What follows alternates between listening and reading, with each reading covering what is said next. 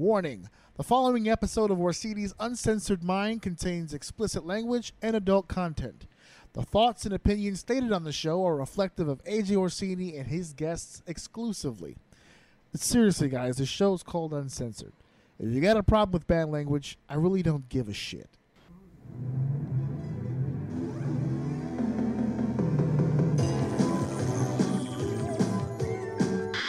For over 50 years.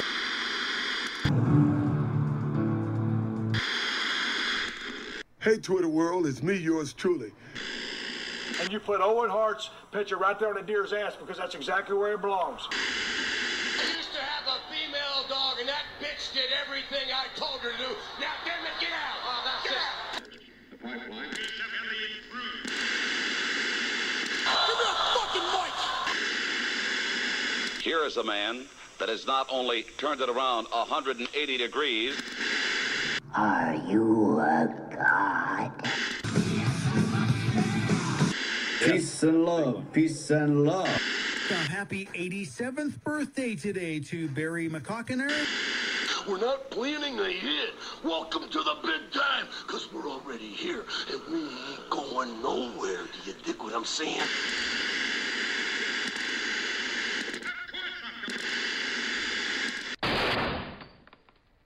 Oh, I'm sorry. Did I break your concentration?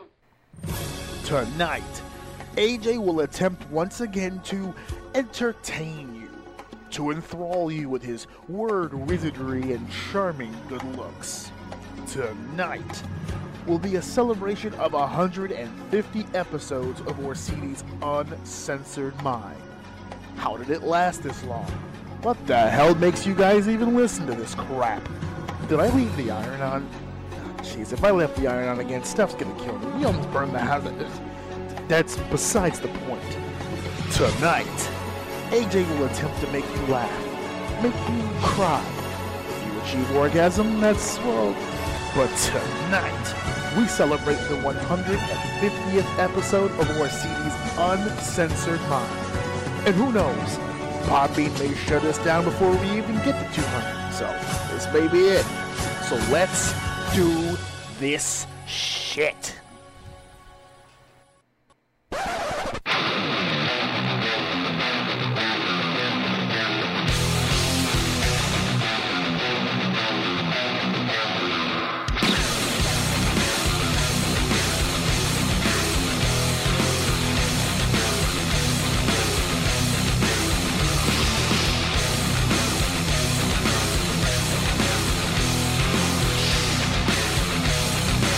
Welcome to Orsini's Uncensored Mind, and now your host, AJ Orsini.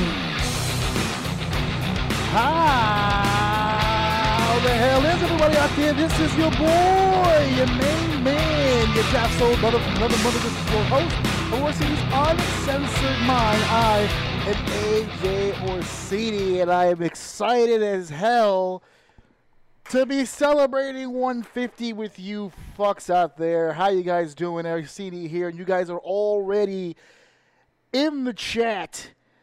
I'm already up 2 hours of just this. You guys are already in the chat blowing the whole thing up. I cannot even begin to explain my gratitude to every single one of you guys out there listening to me, who've been listening to the show, who's heard previous episodes, who's been on the live shows with me. I'm getting so excited. I'm hitting my table and shit's falling over.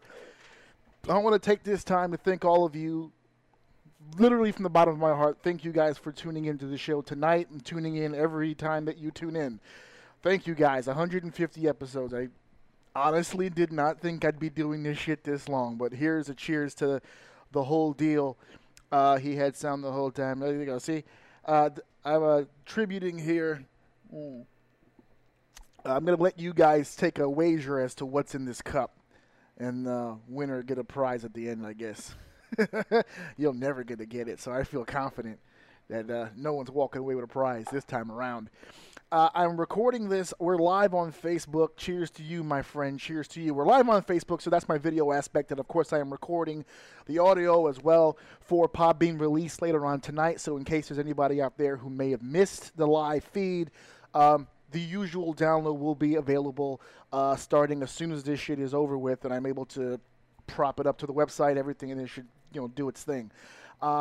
all of you guys, Claiborne, Steven, Saul, Sophia, Nancy, everybody that's in the chat right now that's blowing this whole thing up, Michael, Brandon, thank all of you guys so much for the support. Thank you guys for being with me this entire run. Some of you have been with me since literally day one, since pre-podcast days, and you've just been so supportive of me during this whole run. So thank you guys. I cannot thank you enough. I could spend the whole 2 hours thanking as many people as possible, and it wouldn't be enough time. So thank you guys. Steven, Marlon says lean. Man, I wish I had the ingredients for that shit. That would make a very interesting 2-hour show, Marlon. I would just start shooting on motherfuckers if I had that shit in my cup. AJ, are you also on YouTube? I am. I think it's under my name, AJ Orsini 96. I believe is the YouTube channel, but it has all the Orsini's Uncensored Mind stuff on there. Thank you for the opportunity for me to segue into that, by the way, because I was gonna get all the bills paid in a few minutes, but I'll go ahead and do that now. Stephen James actually corrected me on my own shit. That's how good and professional he is. It is AJ Orsini 96 host. He is correct. AJ Orsini 96 host is the youtube.com/ and then there's that. That'll take you to the YouTube channel. I got all the stuff though, the Twitter, the Instagram. I got a fucking WordPress for zero reason, just to have my shit on there. I got a whole bunch of shit. Google me and it'll all come up. In the beginning, if you listen to the earlier episodes, I used to spend 10-15 minutes on this shit, just killing all this shit and all the different places you can catch the show. I'm at 150 episodes. I'm on the clock. Google me, motherfuckers, and it'll all come up. Spotify, iHeartRadio, all that stuff. I usually leave the email open for questions, comments, and anything you want to talk about on the show, but I'm live, and you're obviously here. You're in the chat room. You're doing your thing. As you can see, there's a phone number here on the bottom left corner of the screen. 917-397-6101 should be the number there for phone calls. And, of course, as per usual, I pull up all kinds of programs and do all kinds of shit, but I did not pull up my damn phone app thingamabob, so give me that. No limitation on questions. Marlon, there is never a limitation on questions, which is dangerous to probably tell you because you're probably going to have me say some shit I shouldn't be saying on my show, but I've got some stuff in my cup that says that's going to be all right. Go ahead and do you. Do you, boo-boo, do you. So here we go. All right, I've got the thingamabob up now, so we should be good to go. It'll alert me. I got tired of playing the game of trying to hide sounds from you guys, so if I'm in the middle of speaking or if you're in the middle of typing, you might hear some noise, and that'll be the phone call coming in. For those of you who are interested in the phone number, give me just 1 second before you start calling in. Let me get this ball rolling before we get going with that, just so I can set some precedent about what we're going to do here tonight. So I had a million ideas. I had a million ideas of different things that I wanted to do with you guys tonight and discuss with you here tonight. There was a lot of different things rolling around in my head as to what we should be doing, what I should be talking about. Should it just be wrestling? Should it be all-encompassing? Should I be talking about previous episodes of the show?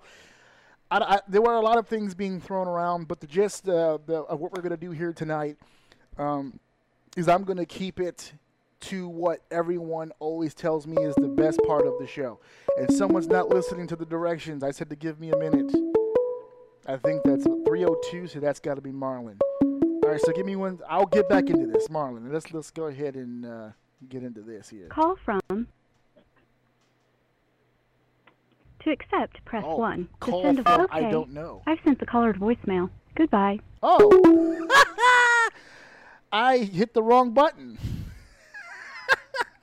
I hit the wrong button. Marlon, call back. Yeah, I know, Marlon, you just called. I went to push the button to accept the call, but I have a touchscreen laptop, and I hit the wrong button. Call back, bro. Call back. I hit the wrong button. That's on me. We're going swimmingly right now. Okay, here's another number, so someone else is calling in right now. Call from. Saul Sultan. Oh, Saul's always to accept, first. press 1. To send a voicemail. Yeah. Hello? Yeah, hello? Yeah, so... Congratulations, AJ, on your 150th episode, sir. How you doing? I'm doing great, Saul. I apologize to Marlon. I'm gonna dial Marlon back as soon as I'm done with you. I went to hit the button to accept, and I hit the wrong button, and it sent his ass to voicemail. So this is not starting off appropriate, but it's definitely an Orsini's Uncensored Mind episode when that happens. Thank you so much, Saul, for the support, man. Thank you. The call, like in line. So how's everything going? I can't believe the 150th episode. That's awesome. That's amazing.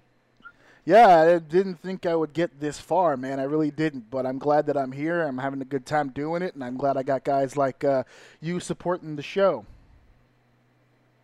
I appreciate it. I do have some wrestling questions, if that's okay. Let me get like one or two, and then I got a lot of things that I gotta rattle through for the remainder of the show. So go ahead, Saul. Sure, no problem.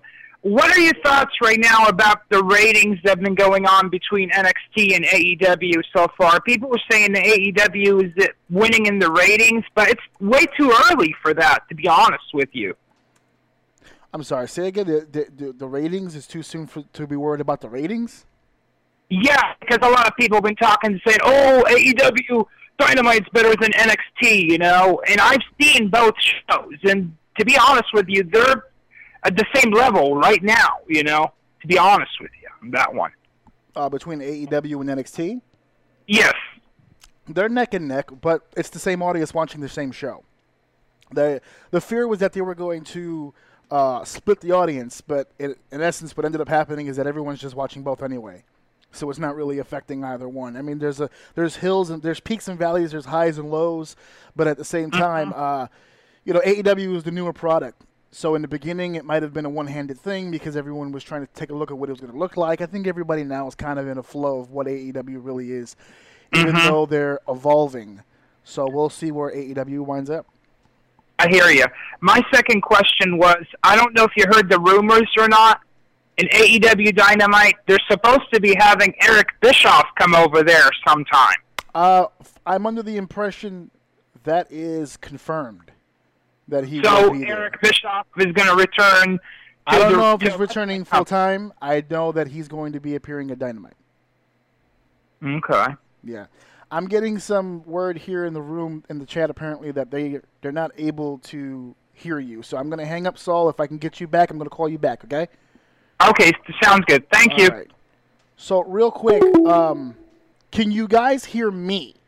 Do you just not hear him? Can you guys still hear me?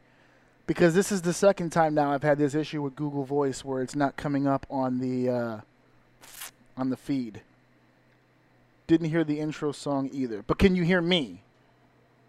Are you guys still hearing? I hear you. Okay. All right, so here's what we're going to do then. I'm going to go ahead for now, because this is the second time this has happened to me, so I'm going to try to... Hold on one second. Let me just go down to the bottom here. Phone number, yeah, let's go ahead and take that off for now.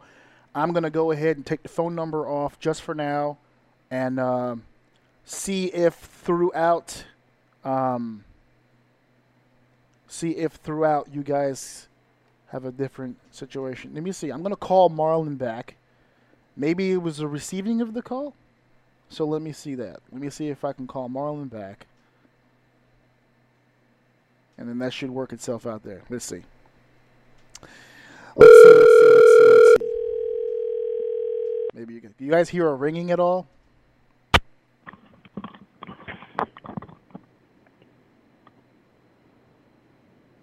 Marlon. What up? What up? I had to build the drama right there. You see that? How's it going, brother? Brother Dinkins, how you rolling, buddy? No, I can't complain. Another day in paradise, man. Another day in paradise. Apparently, I'm getting some audio issues on the phone calls. I'm gonna have to figure this one out. They didn't hear the last guy, and they're not hearing you. Let me. Yeah, they can't. We can't hear you. Okay. We can't hear the callers. Can't hear the callers. Okay, so let me let you go. I'm gonna try to figure this out on my end while still hosting the show. And as soon as you're good. We're gonna get up this week, though.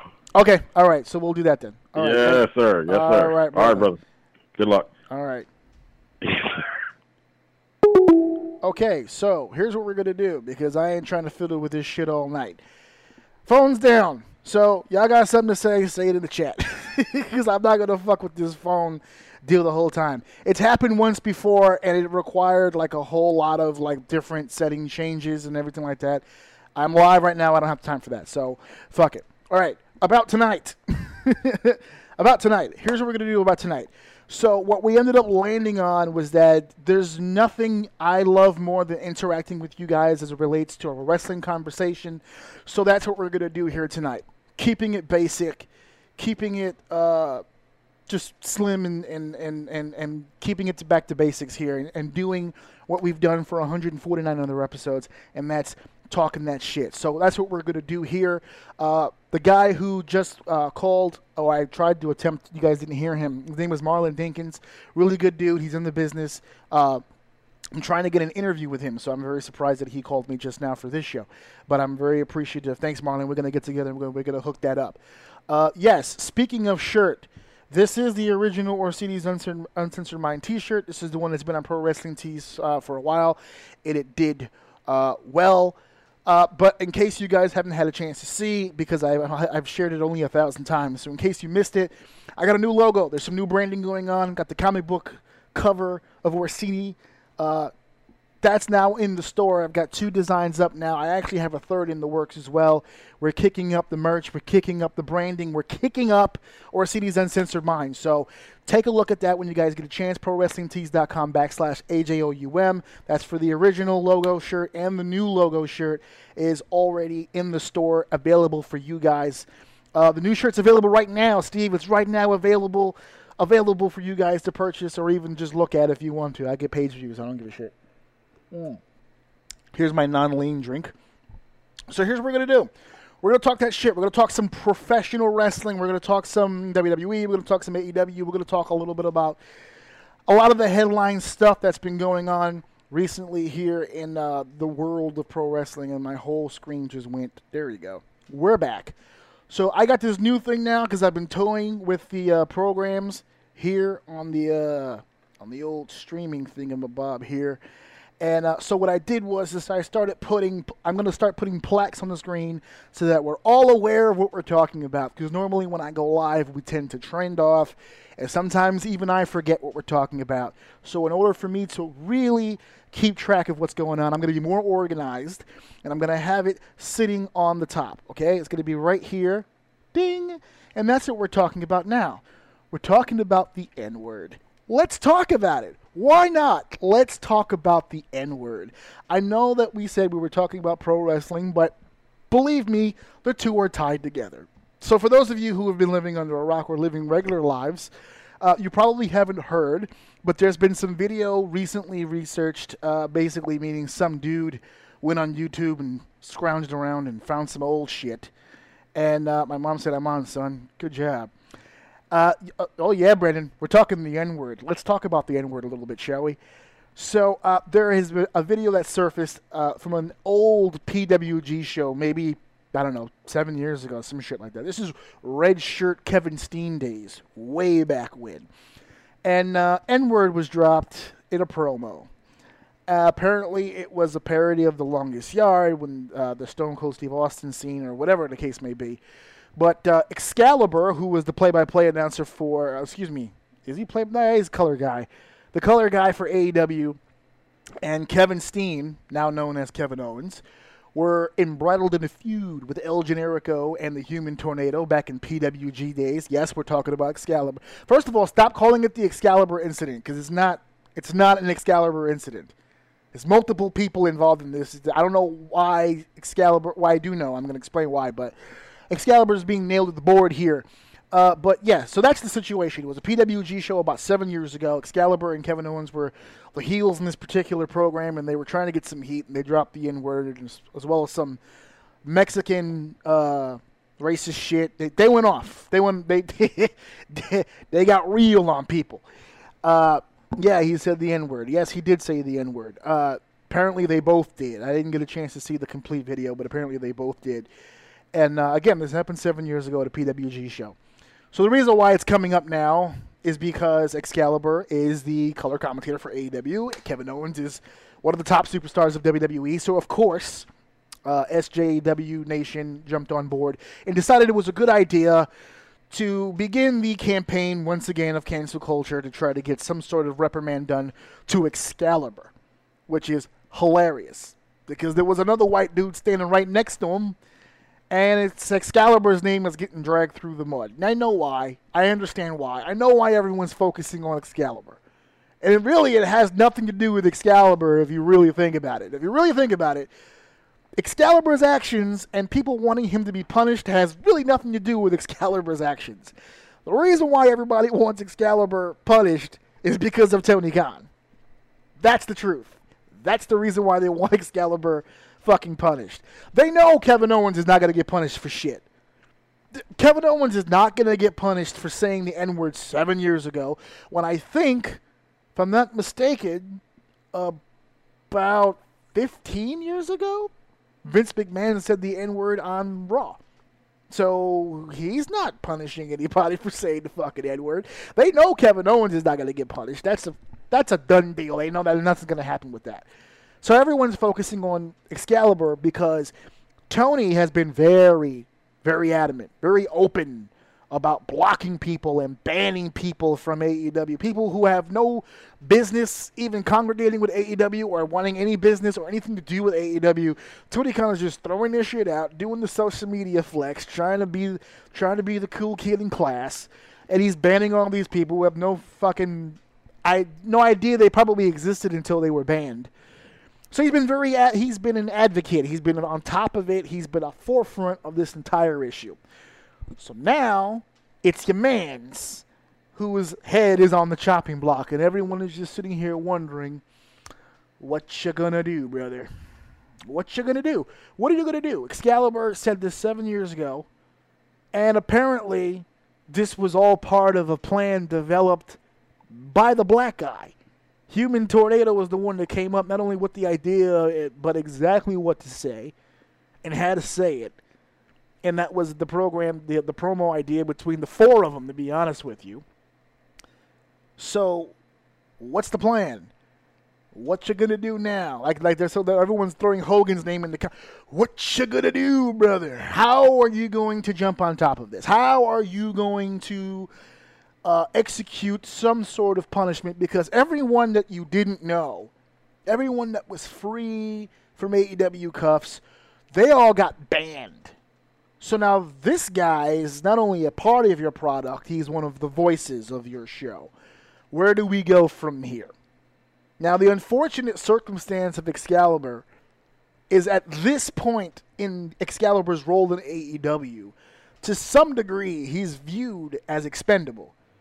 You already have enough voices at commentary as it is. You've got JR, you've got Tony Schiavone, you've got the best commentator AEW has, Chris Jericho. You've got Taz is on commentary. Even Marvez at this point is serviceable. You've got a rotation of voices coming through the booth. Excalibur is really, if you think about it, as far as the totem pole of announcers in this company, he's somewhere in the middle, and that's not a good place to be when you're making headlines and you're being controversial in the news. So, I'm asked right now in the room, Stephen James just asked me, what do you think should happen? If you're really wondering what I think should happen, nothing. I think nothing should happen. If, at the very least, you want to appease some of this internet anger, an apology, maybe, an explanation of the situation, because so far the only explanation has been kind of hearsay. It's nothing really official. Like, the people involved in this haven't stepped out and said, well, this is how that promo came about, this is what we did, and this is why we did it. If you want to come out and do that, if you want to come out, listen, I was young, I was trying to get over. It was the black guy is the one who came over to me and told me, this is what we're going to do, man. You're going to get heat. And I wanted to make a check. I wasn't thinking straight. I made a mistake. It was immature of me. I apologize for my actions. I've changed since then. I think my record has proven that. I'm a changed person. You won't hear that type of shit from me anymore, and blah, blah, blah, blah, blah. At worst, that should be it. Because this was something that was done a long time ago. The context, the circumstances of it, he has a history. The people in the industry know him as someone who's clearly not a racist.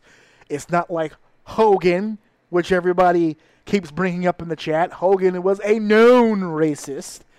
And once they had the evidence of it, they executed the plan as such. That was the reason why Hogan got banned. It wasn't because he said the N-word. It's because he said the N-word a million times. And this time it was caught on camera for everyone to look at. Brandon, I don't think Excalibur or Steen needs to be punished, but I'm not unhappy. But I'm not unhappy that the video has been brought to light. It's cheap heat. It's stupid. And even though it was mad long ago, there's young people who might attempt the same stupid actions. Now, I think... Once again, I think me and Brandon are on the same page. I think the same exact... I was just explaining that just now. I think it's the same thing. It was dumb, and at the very least, if he wants to apologize for his actions, he's more than welcome to. And I don't think he needs to be punished for it because it wasn't something that he said, you know what, I'm going to go out there and call this dude the N-word. Fuck that. It was something that was brought to him. It was something that was brought to him, and it was an idea that came up that, while, yes, it's cheap, and I think that's something that if he wants to make amends for something that he did when he was young, I think Stephen James just said it there. Well, that can lead to a teaching moment. Then, yes, I think that's what they should spin it as, where it's look, I did this because I was trying to get heat. This was all within the contents of wrestling promo and trying to do the whole get over blah blah blah. But it was dumb. I shouldn't have done it, and this is why. And then, spin it. There's different ways to go about this, and none of them revolve around punishment. Having said that, remember, you guys asked me what I think should happen. That's what I think should happen. What I think will happen is he's got to get punished because Tony has been, again, we're back to the boss. When you set an example like the one he's been setting, if he pulls back on it now, just because it's his boy, he loses all credibility. Now, I'm not suggesting that he should ban the guy, but if he wants to stay out of hypocrite area, he needs to do something to Excalibur, because Hogan and Linda Hogan were not the only ones. Whenever there is any discussion online revolving AEW, professional wrestling, and inclusion in those two factors, he is extremely vocal. This is one of the negatives to being an executive, to being a higher up and being on social media. Because when you voice your opinions, people are going to hold you to your opinions. So if you don't like person A because he's a racist, if you don't like person B because he's a racist, if you don't like person C because he's a racist, and all of these people did racist shit, when it's your guy, you've got to do something. Now, like I just said, we know for a fact that Excalibur is not he's not a racist, but he said some racist shit in order to further his career, which is still punishable. I don't think that he should be. I think if he turned this shit around, then I think everything should be copacetic at that point. Shouldn't be nothing. But when the boss sets his own standard and he doesn't meet it, that becomes an issue. Claiborne, Vince is definitely not going to punish Owens, but you knew TK was going to get Excalibur. Can I ask a question real quick, now that I've got people in the chat doing this? When the fuck did Tony Khan become TK? Why the fuck do I keep seeing that online, TK? Did y'all spend a week like at a summer home somewhere? Or is Tony Khan hosting like house barbecues and shit that fans are going to? When the fuck did everyone get so fucking close to Tony Khan that he's TK? What the fuck is TK? Is it really that his fucking full name only has 8 letters? No one can type Tony or Khan or Tony. It's TK. I'm sorry, it bothers me. It's nitpicking, I know, it bothers me, and everyone's free to do whatever the fuck they want to do. But I have seen that shit so many fucking times, it's hilarious to me. TK. Oh, God, it's problematic. Khan booked himself into a corner. Yeah, he booked himself into a corner. When you're an executive, when you're at the top of a firm, and you're vocal, that is the level of which people are holding you to. So when you go beneath it, It doesn't look right. Now, Hogan and Linda, proven racist. They're racist. Not just by their words, but their actions, everything. Excalibur, not. So it's apples and oranges, but they're both fruit. Something, you got to do something in order to keep your credibility. They don't need to make an ant out of a molehill. I think I know what you're trying to say. And you're right. You're right. I don't think they need to make a big deal out of this anyway. I think the only reason a punishment would come would be for TK to save face. I call him TK for no reason. TK, what the fuck is this? Oh my god, it's shorter, but it's almost as irritating as when Booker T used to call it. Was it D-Bry? Oh my god, D-Bry. Holy shit. Fucking D-Bry. Fucking D-Bry. Oh god. If Excalibur would have went out there and just said in his own head and was just like, fuck this guy, watch this, and he just fucking N-worded this dude, oh, that would have been a completely different story. But the fucking black guy was like, yeah, this is going to be a great idea. All right, if you say so. Oh my god. He got a get out of jail free card, and it worked for 7 years. For 7 years, it worked. It was good. His say the N-word privilege was revoked that night, I'm sure. Like the promo happened, they pounded it out. Never again. And they were just like, all right. Oh, God. Kevin Owens as well. We all know Kevin Owens is not a goddamn racist. We all know that. The guy loves pandas. You can't love pandas and be a racist. It's physically impossible. Science has proven this. I'm sure if you look at the catalogs, Duke University did a fucking study on this at some point. There's no way. You can't be a panda enthusiast and be a racist. It's impossible to do. I think that's why they need wrestling genius in Eric Bischoff. Slow your roll. Slow your roll. I don't know if I would call Eric Bischoff a genius, but he was definitely he was good in the position he was in when he had the wallet that he had. I wouldn't call him a genius just yet. All right, so watch this. Clink. We're going to remove the N-word off of our topic bracket here because we're going to talk about something else. We're going to switch topics here, if you will, okay? And we're going to move on. We're going to stay in AEW territory here, and we're going to talk about the Women's Tag Tournament. Let's talk about this for a goddamn second, okay? Because now I'm going to get hot, okay? I know you all saw the fucking clip with what's her face, the one who couldn't take any dick to save her life. What was her fucking name? Ariane. I know her WWE name was Cameron, right? So I think it's Ariane or whatever the fuck, the one who was crying about. Oh, Sweet Jesus. I saw her on fucking camera at AEW. She's going to be paired up with Nyla Rose because apparently it's a 16-team tournament. Right? 16-team tournament. That means 16 teams of 2. That means 32 women. You ain't got 32 women. What the fuck are you talking about? And that was when it was announced. And now I see this, and I just know that it's only gonna get crazier from here as to who they bring in. Why the fuck would you? Okay, wait, breather. You can't get the women you have correct. So you're going to bring in more, not to use to get over the women you have, but to pair, to make appear on TV as though they are equal to one another, only to, at the end of the tournament, go home with a payday and a pat on the back, and that's it. There's no tag titles. There's going to be a trophy. I think there's like a cup or some shit at the end. And poor Nyla Rose. Look, Nyla Rose might be the best case scenario in this because Cameron is Ariane, whatever, might not be the most technically proficient professional wrestler of all time, but at least she's rolled in the locker rooms of a few of them. She may know a thing or two. She may accidentally do something right just based on the very limited training she has had.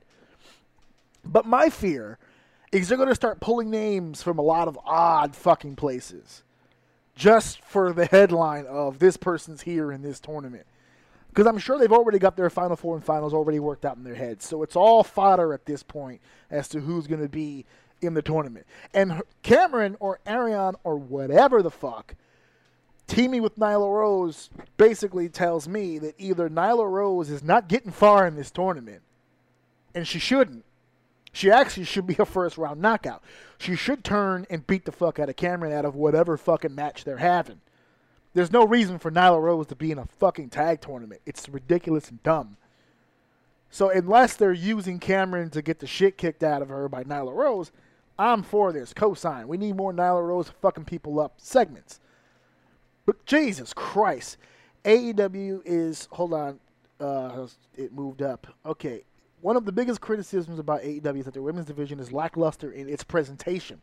What do? Flood it with more women? Get over the women you have first. That was Steven. Steven continued. Alundra Blaze to AEW confirmed. I hope not. Saul, I'm saying it now. The Nightmare Sisters for the win. So they're pulling Paige out of the Crockett book now. Yeah, there's no doubt that Brandy Rose is winning this fucking tournament. There's no doubt. At the very least, she's losing in the finals. She's there. I think it was, who was it, Brian Last on Cornette Show had the best quote ever. Whatever happens on Dynamite, it doesn't matter what happens on Dynamite. Brandy Rose will find herself on the card in some fucking way, shape, or form. She will find a way on this fucking card. She was Cody's valet. Then she was the manager of Team Nightmare or whatever, Team Cody, whatever the fuck that was when he had a full entourage. Then she was the leader of some voodoo cult or whatever. Then she was back to valet, then back to manager, and now in a tag team with someone she was just feuding with a few weeks ago. I don't fucking understand anything that she's doing. And I'm so glad. I told my wife, I said, thank God you're no longer the Brandy Rhodes of any promotion that I ever promoted for. Because I didn't put my wife on fucking shows for that very fucking reason. Because I wouldn't know what to fucking do with her because my wife doesn't do a whole lot physically. Cody should realize his wife doesn't do a whole lot physically either. Great looking woman. Great looking woman. That's a mighty fine female. But no. I'm not even going to say that she's a bad businesswoman because from what I understand, she's amazing behind the desk. She can work out some business, phone calls, the whole deal. She can make some moves. She can make some happen. She can make money for AEW. She is an asset. In the ring, no. Just no. I actually feel bad for Allie in this situation. I really do. They booked Nyla. Nancy said Ariane is not even a good wrestler. She really isn't. If they book Nyla to come in on her own, that she is better than any two women, and she does, then I'm okay with it, Team Nyla. Yeah, that works itself out. Ariane was saying she was coming back to WWE last year. Of course she was. They all say that when they come. Whatever. It's a tough economy, AJ. Come on. I don't give a fuck. I don't give a fuck. Can we talk about Matt Cardona? I don't want to, but we will. We will have to at some point toward the end. When we do the Q&A, we'll talk Matt.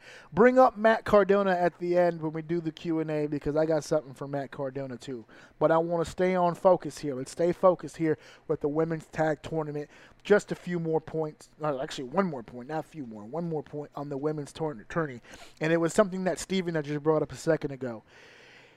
If the purpose of bringing in these randoms, these random females that are going to come in, is to be equal to the women they have here, this is a gigantic waste of time. If these women are being brought in to elevate the women they already have, this tournament has the potential to be really, really useful because AEW is starting off in the Attitude Era. They're not starting off in the early 90s Doink the Clown era. And what I mean by that reference is that in the earlier days when the WWE didn't have competition, they put their stars on Raw to beat up fodder so that the stars look like stars, and then on the pay-per-views, the two stars would collide, pay for the actual fight. when WCW came around and started giving away pay-per-view matches on television, it forced the WWE to now put Rock versus Stone Cold on Raw, Taker versus Mankind on Raw. That's how that happened. AEW is starting right at the Attitude Era. They're not building their talent. They're going right to, here is a mega matchup between Best Friends and Private Party, which is great for the people who know who Best Friends and Private Party are. But if you're flipping through channels and you see wrestling on and you see 4 guys in there you've never seen before, you don't give a fuck about Private Party and you don't give a fuck about Best Friends.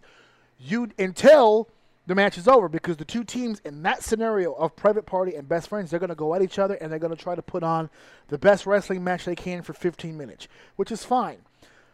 But as a casual, if I were to see Best Friends in there beating the fuck out of 2 random yahoos and looking like fucking stars, and then 2 segments later I saw Private Party come out and do all their shit that they do and look fucking amazing and pull all their shit off, and I'm like, wow, that's crazy. And then at the end of the show I found out, hey, by the way, this Sunday Private Party and Best Friends are going to collide. Money! That's kind of the ABC. That's how that's supposed to fucking work.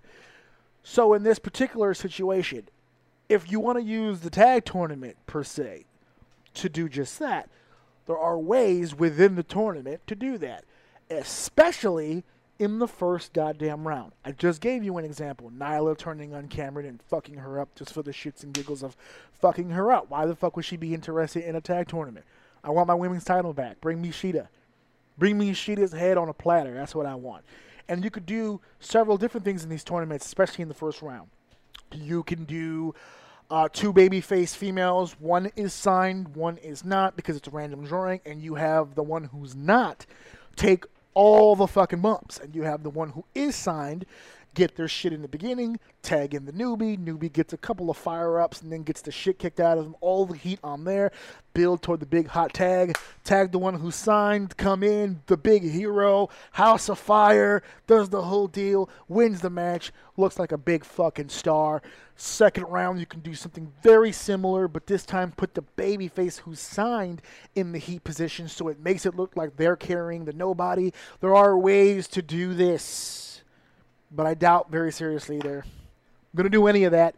They're going to put these indie chicks and their current roster together and mash them together and just do whatever it is they want to do for 10 or 15 minutes at a time, and it's just going to be a series of wrestling matches that just take place for an oversized cup, much like this one. But what's in that cup won't nearly be as delicious as what this mystery, still a mystery of what's in this cup. So, isn't Private Party getting mentored by Matt Hardy? Yes, that's what they're telling us. I don't know what that means because they have not shown us what that mentoring is. They have not told us what that mentoring is. Matt Hardy is accompanying Private Party to the ring, and he's involving himself in a few backstage segments where they talk about shots and alcohol. I don't really know what the mentoring is. Coquito. No, it's not Coquito. I hate that beverage. I will never drink that beverage. Definitely, and I'm definitely not going to drink what appears to be a full gallon of it right here in this cup. So that's not going to work out. Coquito there. I have a feeling Brandy Rhodes will do a good job as booker for the women's division. So why on earth do you believe that Brandy will do a good job as the booker for the women's division? I need you to get back to me on that. Because what has she done that has shown you that she's got what it takes to book any division at all whatsoever? Okay, so maybe Party Hardy. Why didn't they name it that? Party Hardy, babe. Party Hardy. Matt Hardy and Private Party. Party Hardy. How did they miss that? Saul, that was very good. That was very, very good. My wife said maybe because it sounds too white. Maybe. Yeah, maybe. I can see Private Party going, nah. So we're going to take it off. Boop. We're done with the women's tag tourney. I love that feature. I love the fact that I can snap. I snap now and the thing just goes away. It goes boop like that and it just goes. It's pretty cool. Absolutely nuts. So we're going to go into a different direction now. If WWE did what they did that, they would be crucified. You didn't write it wrong. I read it wrong. I'm an idiot. It's the mystery fluid. I don't know if they get crucified for everything, so that's a safe bet. So clever. So we're going to snap into a different topic. And we're going to talk double champions. Let's get into this a little bit. Because apparently you guys get pretty pissy about these double champions now. Keith Lee winning 2 belts. Sasha Banks, was it 2 belt Banks? And Bayley Dose straps. The Golden Role Models are now the 2-woman power trip. I've seen the memes. It's official.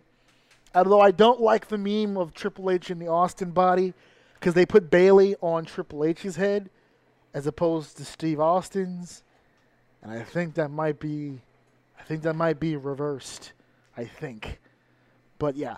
So Bayley and Sasha Banks now hold all the gold in the women's division. They are both the WWE Women's Tag Team Champions. Bayley, the WWE SmackDown Women's Champion, and Sasha Banks, officially now, the WWE Raw Women's Championship. Claiborne, I know you love it.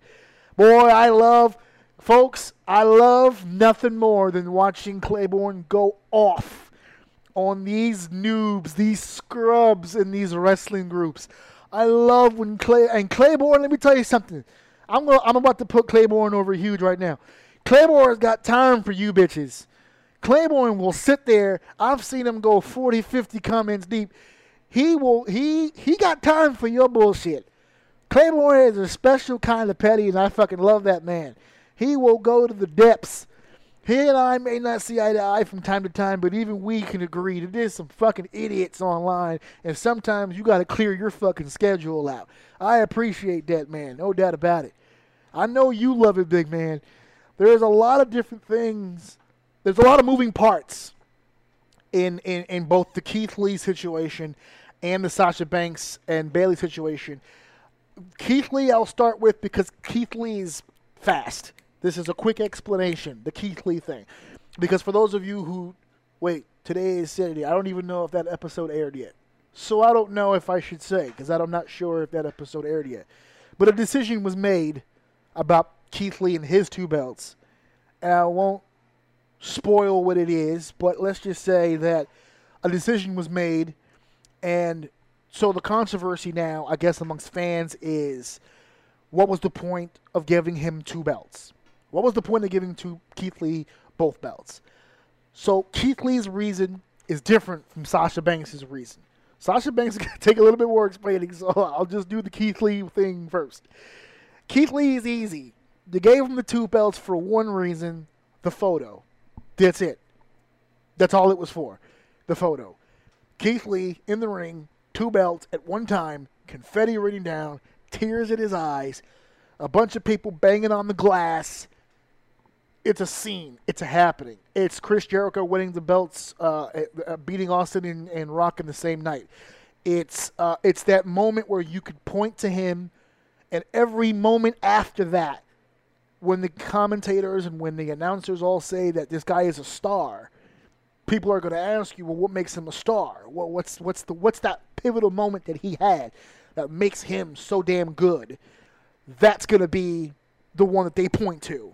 The night that he beat, over a year-long reign of Adam Cole, whilst being the North American champion, holding the 2 belts. It was just for the photo, just for that moment, just for that video, just for Mauro Ranallo to yell, "History make in the making here at NXT." The quotes, the vibe, the feel, the moment. That's it. Now they made him a star. He doesn't need 2 belts. Definitely doesn't need the secondary title. He's moved past that. He's the NXT champion. And now we're going to give a whole new crop of guys to now have their moment and be crowned the NXT North American champion. That's it. There's no other reason for it. They needed one moment to pinpoint where his star rose. That was it. Everything after that, exactly, Steve, for the promo package. Everything after that is force feed.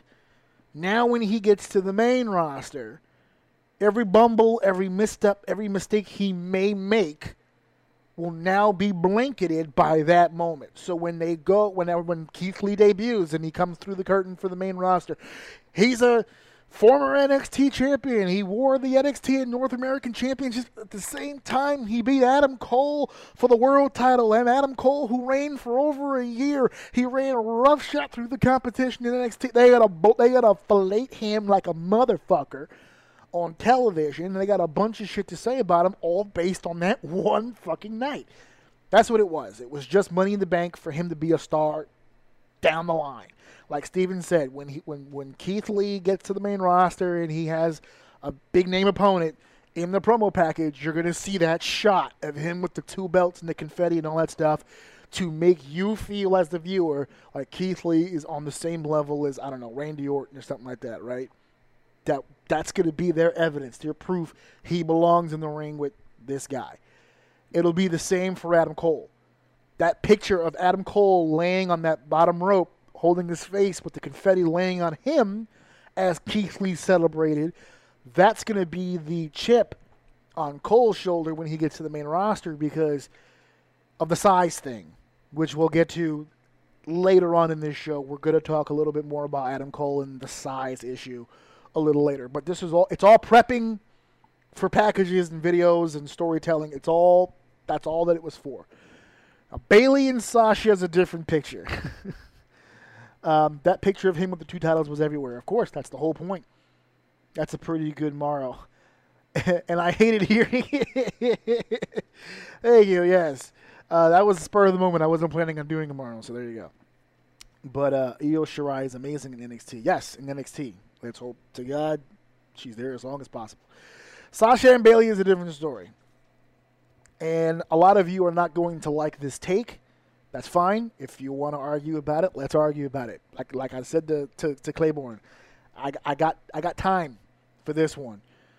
Claiborne says, I hope they keep Undisputed Era together. I hope so too, to an extent. I hope so. I would love to see the group come into the main roster together, and then eventually maybe they do their own thing.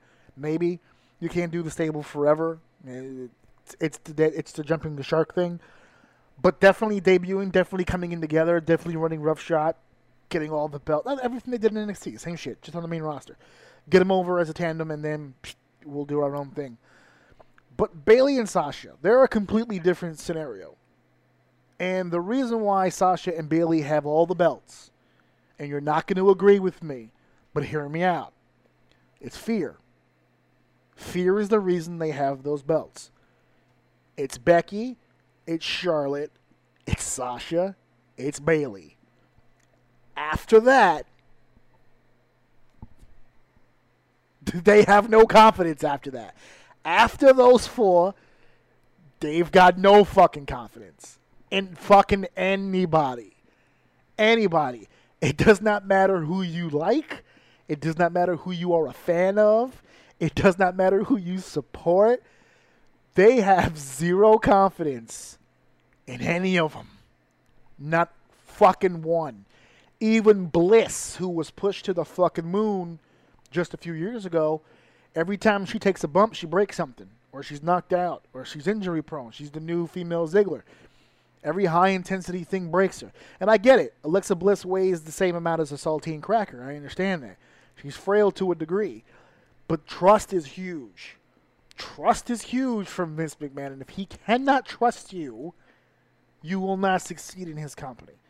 He may give a shot here and there, but he's not going to get married to the idea of putting the belt, putting the division on someone who's not one of those fucking 4. So it's because Becky and Charlotte are not there, plain and simple. Becky and Charlotte are security blankets for them. And to a degree, so has Bayley and Sasha. But Bayley and Sasha have always kind of been the 3rd and 4th of that foursome. For a while, Becky was kind of 4. And then she broke every fucking record you could fucking have, and she became number 1. Followed by a very game and angry Charlotte, number 2. Bayley and Sasha, you can go 3 or 4, you can rotate. And you just took off the top 2. So, yeah, there's a lot of fucking fear right now. The women's titles can main event pay-per-views. If you aren't main event level, no belt for you. I mean, in their eyes, to a degree, pretty much, yeah. If they don't fully believe that they can make money off of you, no. No, they don't. Listen, if I actually have it up because I was going to bring this point up earlier, so let me bring it up now. It was, where the hell did I have it? Right here. I have it right here in front of me. So as an example for SmackDown, right? I have the list up in front of me because I was researching something else. It reads Becky, Alexa, Naomi, Natalya, Charlotte, Carmella, Charlotte, Becky, Asuka, Charlotte, Becky, Charlotte, Bayley, Charlotte, Bayley. That's SmackDown. So Becky was the first, for obvious reasons. Even at that time, she was one of the most over females they had. Followed by Alexa Bliss, safe bet. Then Naomi, and this is where it went downhill because Naomi got hurt. So Naomi got hurt and went back to the safe bet of Alexa. They gave it to Naomi again because it was Orlando, her hometown. It was the big deal. But then even that, it went to Natalya, Charlotte. They tried Carmella. Didn't work. Back to Charlotte. Then her and Becky and Asuka got into a exchanging of the belts. And it just stayed on Charlotte, Becky, Charlotte, Bayley, Charlotte, Bayley.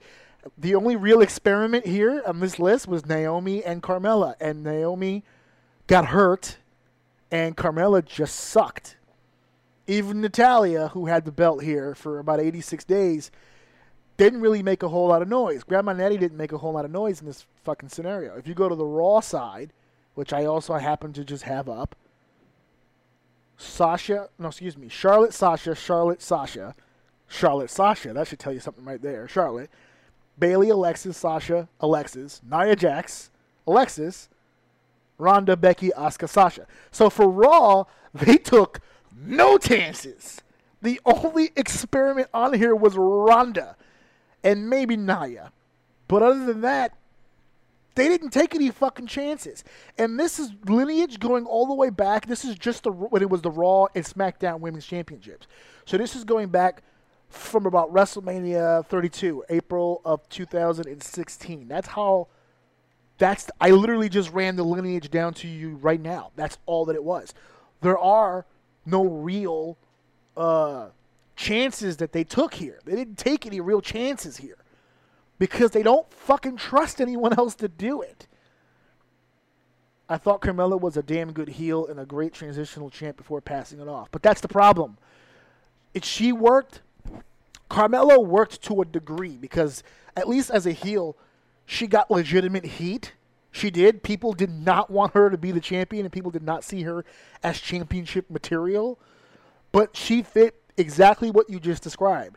Transitional. She's good to go from one person to the next. I'm sure if she sticks around long enough and she's still in good graces, if there's a down period where they need to build another person up, she'd be another option. But as a full-fledged champion, no, she was not very good at all. How much of her husband's legal issues do you think was perhaps affected Naomi in the eyes of the office? Do you feel that's a factor? To a degree, yes. But I don't...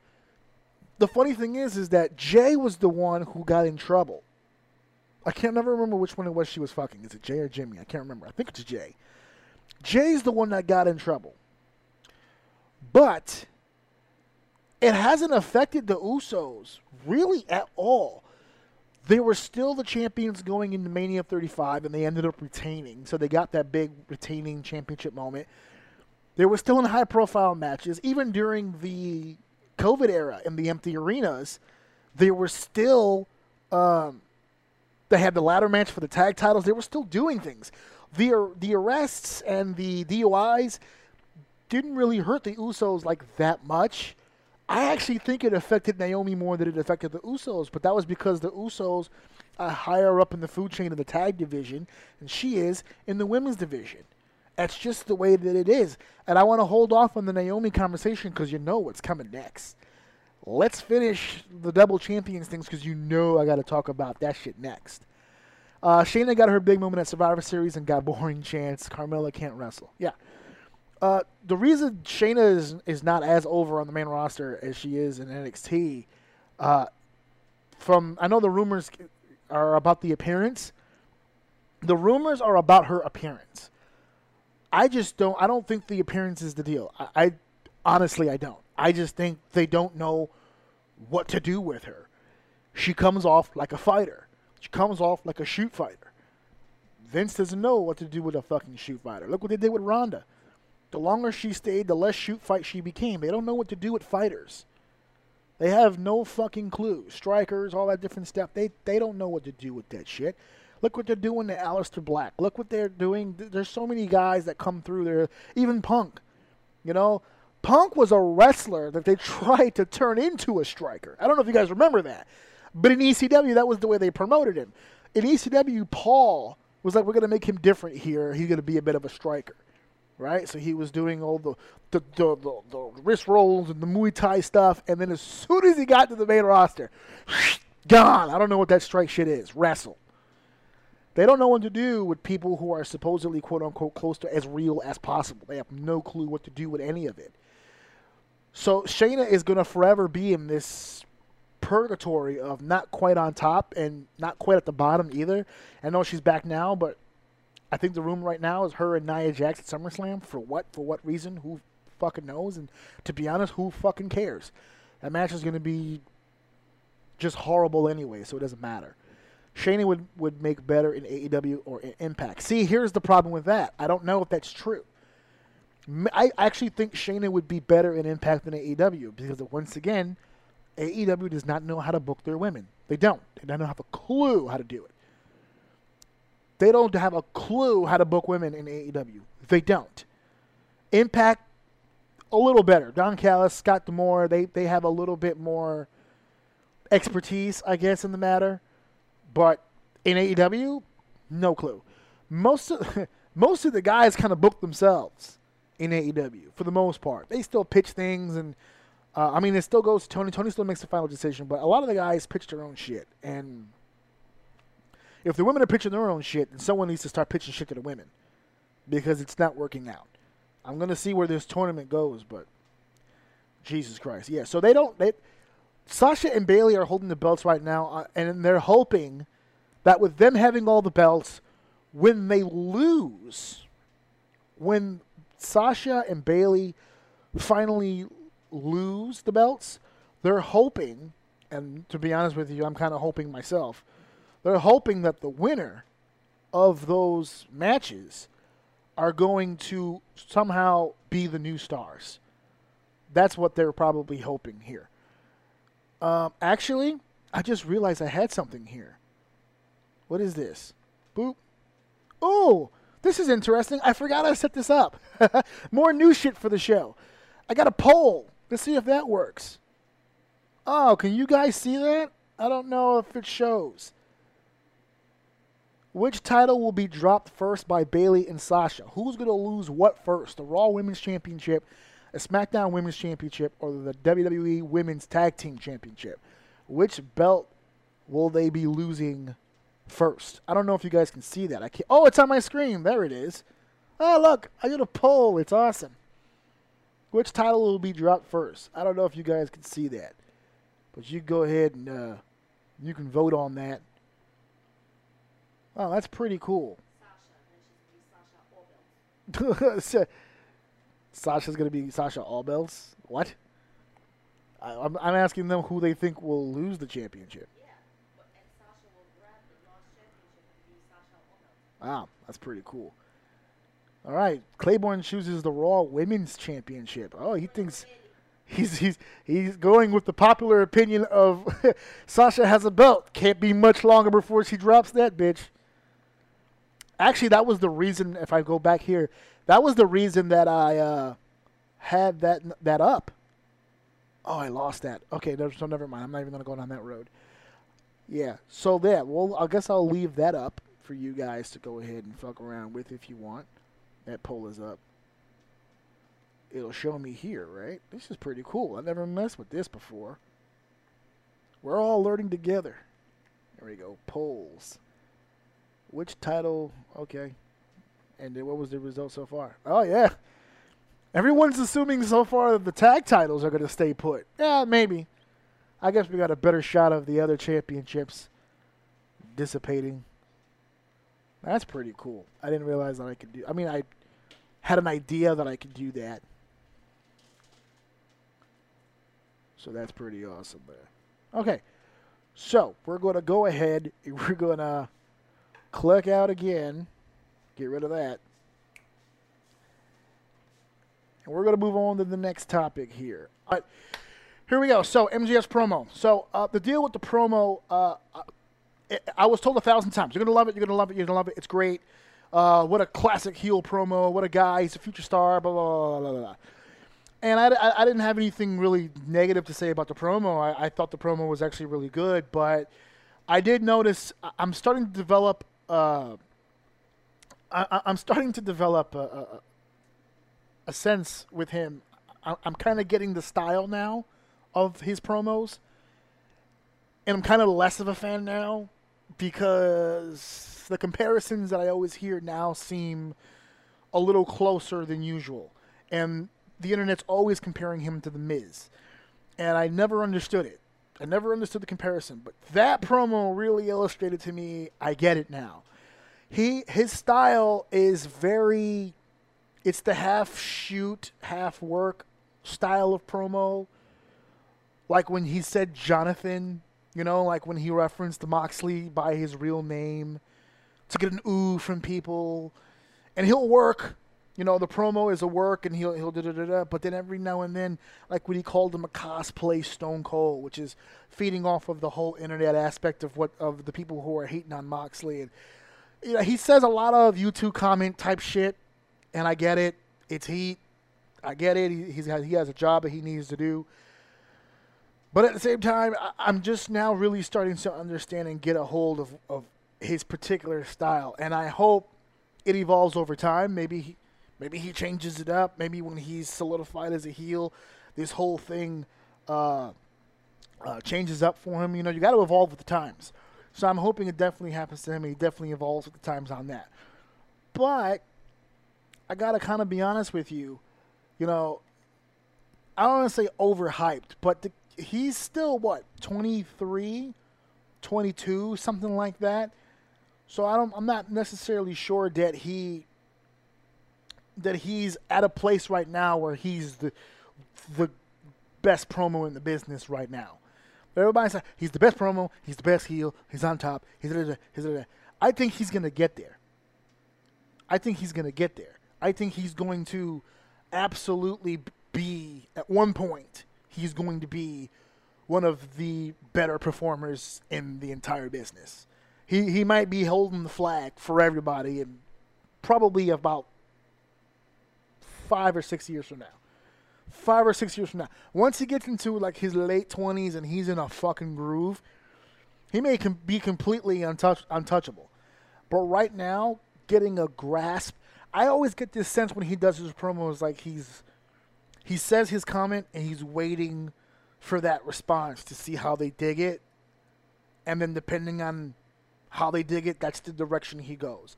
So like if he does like a work part of the promo and they're not really into it, that's when he throws that shoot shit in to kind of liven him up, and then he does his fucking thing. I hope he doesn't rely on it forever until the end of time. But for right now, while he's still getting footing, it's another reason why I'm glad they haven't pushed him to the moon. I'm glad he didn't go from Cody right to the championship situation. They're doing it now. I think this is leading to a match because I think he said I'll see you at All Out. So I'm assuming that's where he wants to go with it. But I don't necessarily think he doesn't need to be in that position or just yet. I think you can burn a few more people through Moxley before that happens. I know someone in the chat said he should beat Moxley for the title. I don't think that he should, because I would love for MJF to be in a position where once he wins the belt, it's going to be very hard to conceive an idea of where someone takes it off of him.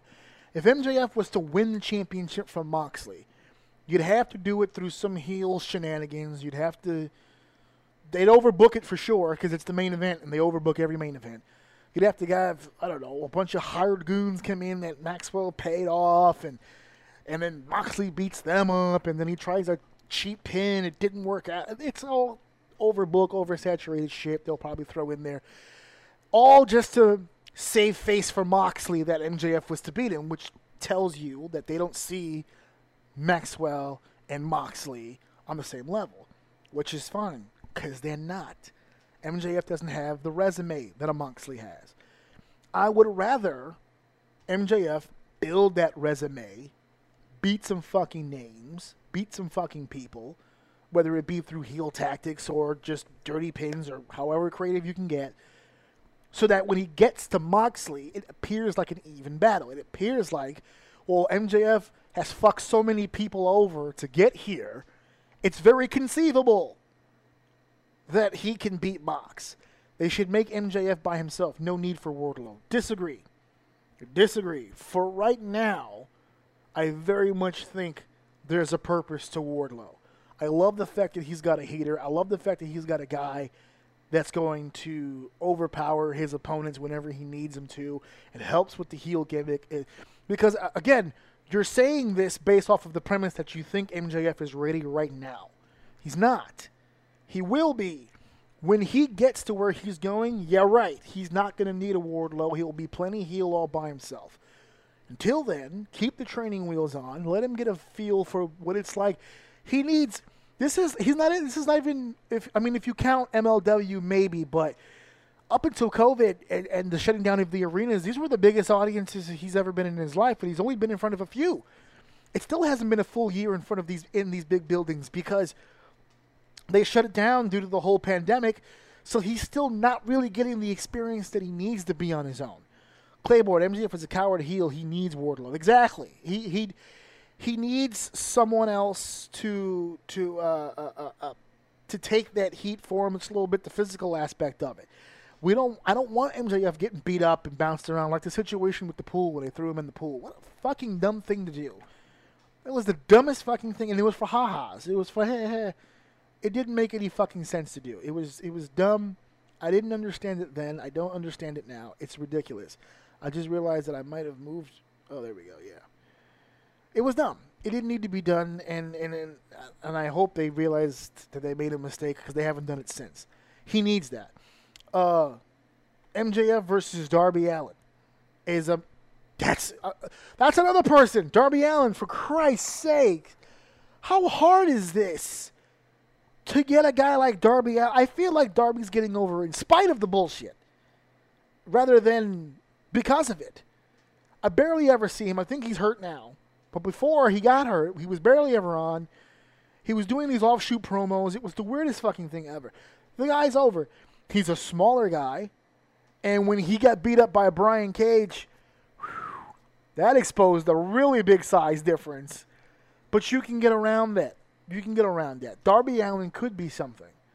They just got to figure out the recipe for him. Whatever works. And I know people like to make a lot of Jeff Hardy comparisons. Jeff Hardy was 6'1", 200 and something pounds. This guy is he 6 feet? No, I don't think so. I'd be shocked if he was 200. Don't lie to me and tell me he's 205. That's bullshit. I think him and my son can share clothes. I don't think for any second this guy is legitimately fucking 200 pounds. There's no fucking way. Ricky Starks gave him a concussion. Yeah, Ricky's good for that, I guess.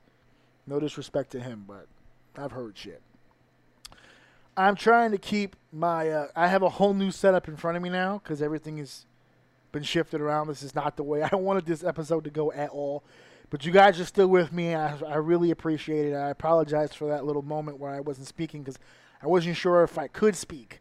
I wasn't sure what was going on screen-wise, what you could see, what you couldn't see. I actually assumed for a second there that we weren't online anymore because when I went back through the process in which I started this video, it was asking me to start another. So I don't know why if I'm on, it's asking me to start another. It was weird, dumb. So I'm going to go ahead and just drop that and continue on. And, there goes that. We're going to go into the next topic here. I only got about 2 left. And I might have to scrap the other one because I wanted to do some cute. No, we'll get into it. It'll be quick. As a matter of fact, let's get into it now. Boop. This needs to happen, guys. I've been hearing the rumor mill. I have. I've been hearing the rumor mill. I've heard cruise ship. I've heard the PC. I've heard beach. I've heard townhouse. I've heard plots. I've heard a whole bunch of different fucking things. But this is the one right here, folks. The beach. This is where it needs to be. This is where I want SummerSlam. This shit would be awesome. I just fucking said. I'm tired. I haven't watched Raw and SmackDown at all. We're going into the months category.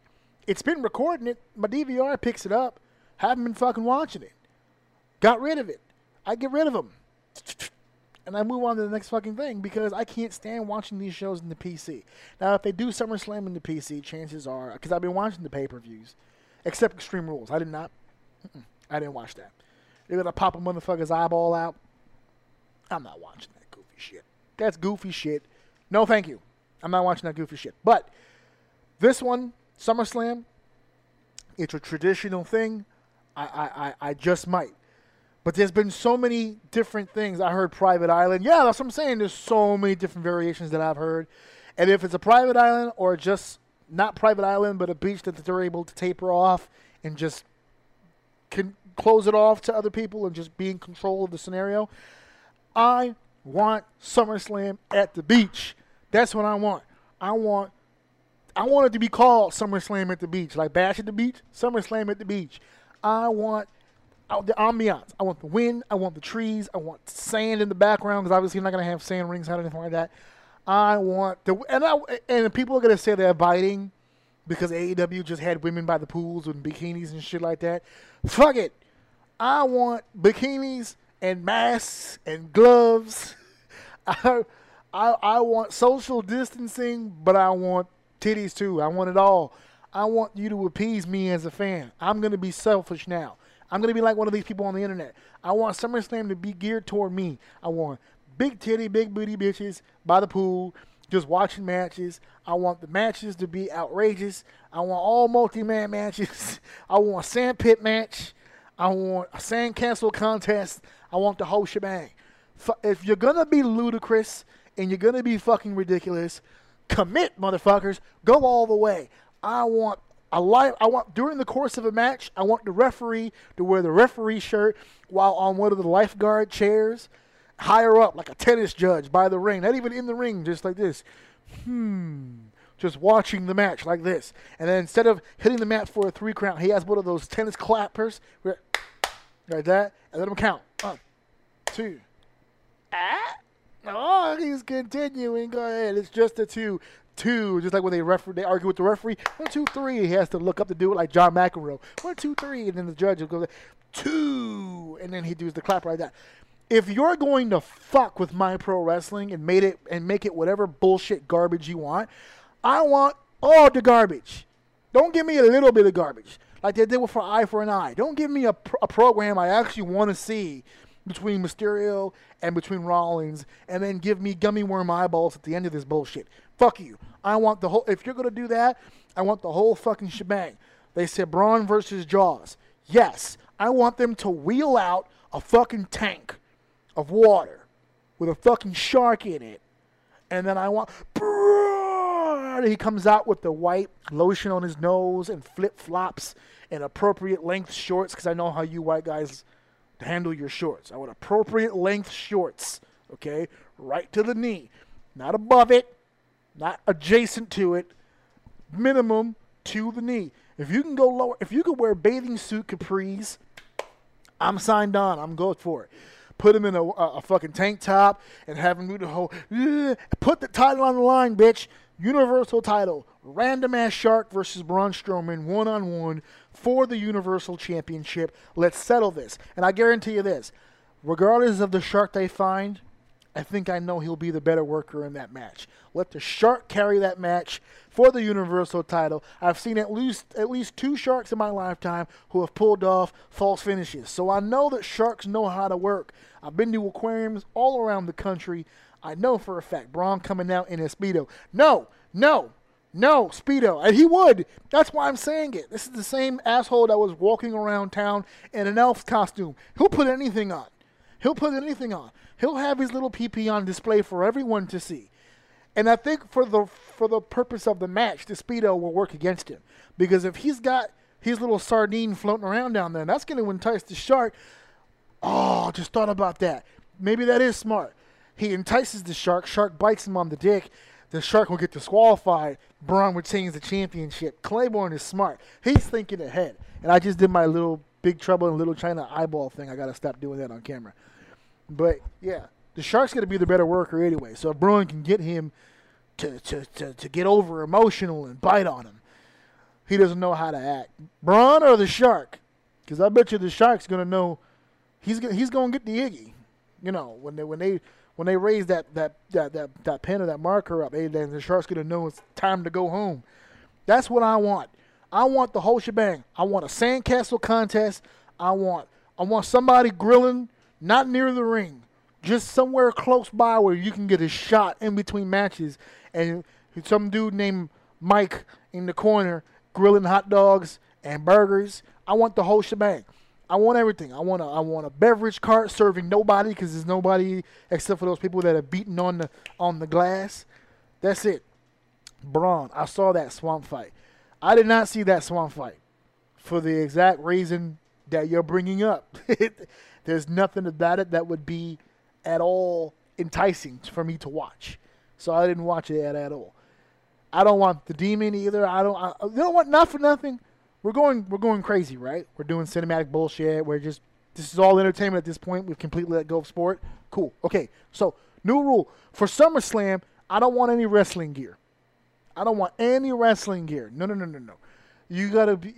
I want you in either full, and I don't want spring or fall wear. You either wear straight summer clothes or straight winter clothes. That's it. Those are your options. So you either come out in an appropriate length bathing suit, or you got to wear snow pants with the Timbs, the whole shebang. I want you in the hoodie with the string tied all the way up, locking up and doing your thing. That's what I want. If you're going to make my wrestling ridiculous, make all of it ridiculous, goddammit. That's the way that this is going to go. I want SummerSlam at the goddamn beach. Make it happen. It's August 1st today. You have about 26 days to figure that shit out. Spend the money, buy the island, get a beach. Anywhere, there's beaches all over the place you can privatize. That's all you need to do. All the championships are on the line, and you can do like one of those deals, like when you have swinger parties, right? Let's just do this. Let's get crazy. Like, you know those swinger parties when people come in the door and they put keys in the bowl, and they go and they peruse around and yada, yada, yada, and then you pull out somebody's keys, and that's who you go home with. That's what we do. At the start of SummerSlam, we have the whole roster in the ring, right? A la WCW. We have some dude walk around with a box. All the champions put all their belts in a box. And then the dude, we'll call him Trevor. Trevor's got the box. Trevor disappears with the fucking box. Now, all the matches take place, and whatever championship matches it was, when you win, you go to the back, and you put your hand in the box, and you pull out a belt, and that's the belt you have now. I think it's fair. Let's get crazy. If you walked in the Intercontinental Champion, you could walk out the WWE Champion. You don't know. Also, if you walked in Raw Women's Champion, you could walk out Universal Champion. Belts don't mean shit anymore, right? We just had a female world champion on Impact. It's possible. It's 2020, guys. Let's get on board. Fuck it. Those belts don't mean shit no way, right? They're just different colors for fucking effect. Let's put all the shits in the box. Let's just do some random shit. That's it. I think it'll be fun for everybody. Think about it. You know how crazy it would be? You know how upset the internet would be if Sasha was to retain the Raw Women's Championship and then dig her hand in the box and pull out the Intercontinental title? Do you know how social media would handle that shit? They'd go fucking crazy. They'd go nuts. But it doesn't mean shit, right? So, yeah, that's why I'm all for it. SummerSlam at the beach, baby. Let's do it. Baywatch theme. I'm with it. We can get a couple people in. Come on. There's a couple of guys out there I'm sure the ladies would love to see do the slow run. You know? Do it both ways, guys, gals. Whatever you're into, let's fucking do it. I'm with it. Let's do SummerSlam at the goddamn beach. I'm with it. Let's get rid of that there. Okay, one last topic we're going to talk about here, and then we'll do some things at the end. And I got to talk about this. This is very important. I know I just did a lot of funny shit, or at least it was funny to me. I got to get a little serious toward the end right here. Because let's talk about this for a second. Let's talk about these Booker T comments for just a second. Just for a minute. And I don't mean to switch left on you so fast. But this is something that we should talk about. I'm going to read it. Not the whole thing. We ain't got all goddamn day for this. I just lost a bunch of time on this because of my little fiasco. Hall of Famer Booker T saw the hashtag Naomi deserves better, I believe, was the hashtag, after losing to Lacey Evans on the program. So I have the direct quote, the direct quote right here in front of me, and I'm going to read this real quick because it needs this. I need to be clear about what I'm going to say. Okay. This is Booker T's comments. Naomi deserves a chance. That was how he read the hashtag. They can go to hell with all those hashtags. I'm tired of hearing about them. I'm not going to break it down sentence by sentence, but keep that one in mind. Don't nobody deserve a chance. Wonderful sentence. You have to earn a chance and your spot on the roster. This is not some kind of movement just to pull somebody up just because. I hate to say this because I like Naomi, but as far as the business goes, you get it on your merit alone. There is no buddy system. Well, such and such has a buddy, and that's why they're doing it. That might be true, which is a contradiction. I don't know what the fuck he's talking about. But life is not fair. Sometimes you have to make your own breaks and rise to the occasion when no one else thought you could.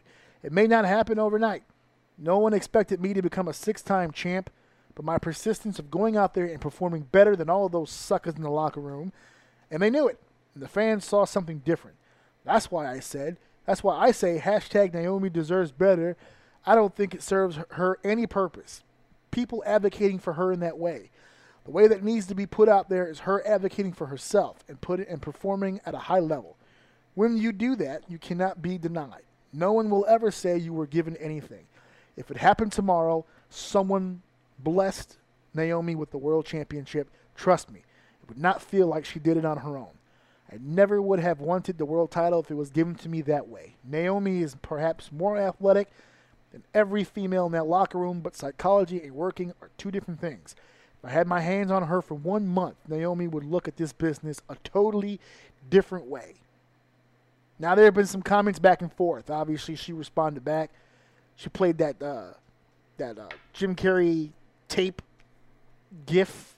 But will do, Booker. And they're going back and forth. I'm not going to read the whole thing. It's pointless to read through all that shit. But I heard Booker T wants to get back in the ring. We'll worry about that in a second. Hey, Pombo. Claiborne said his point only makes sense if it was Naomi herself who started the hashtag. He's basically telling the fans to fuck off for being behind her. Right. Okay. I understand what he's trying to say. But he's saying it horribly bad.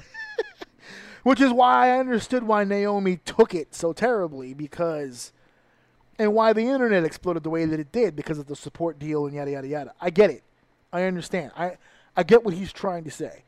He just said it really, really bad. First of all, he loses. I think he lost me in the first sentence. Let me go back up because I want to make sure I'm saying things correctly here. They can go to hell with the hashtag I'm tired of hearing about them. That was where he lost me right there. They can go to hell with all these hashtags. I'm tired of hearing about them. The only reason Booker T would hear about the hashtags is because of its importance. If they're not important, he wouldn't hear about them. So again, a contradiction. Don't nobody deserve a chance? Debatable. You have to earn a chance and earn your spot on the roster. This is not some kind of movement just to pull somebody up just because. Okay, that is the immediate point in which he loses all credibility in what he's trying to say, because literally one of the most important moments in WWE history that just took place about 5 or 6 years ago, and I take you back to WrestleMania 30, was literally started by a fucking movement.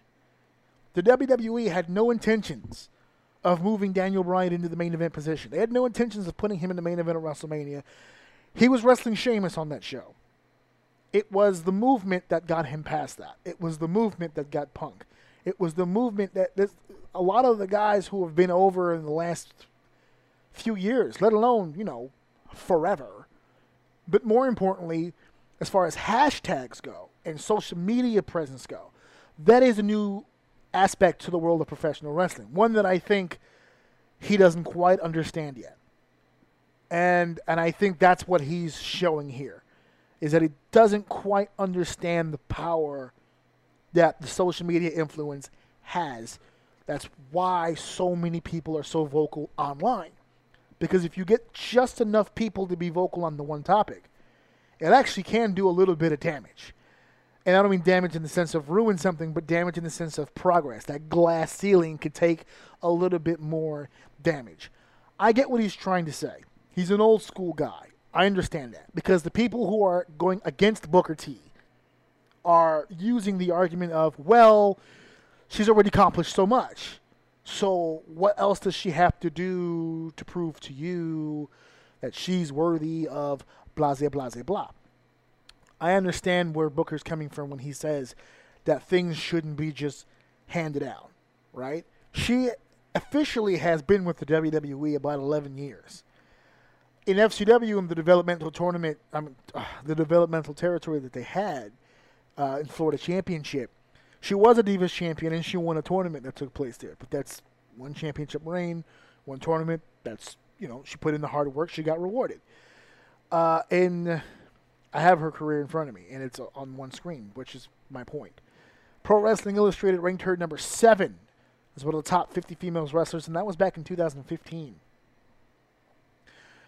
She's a 2-time SmackDown Women's Champion. We went over that earlier. The first reign was only 9 days because of an injury, and I think she spent 180 days on the next reign.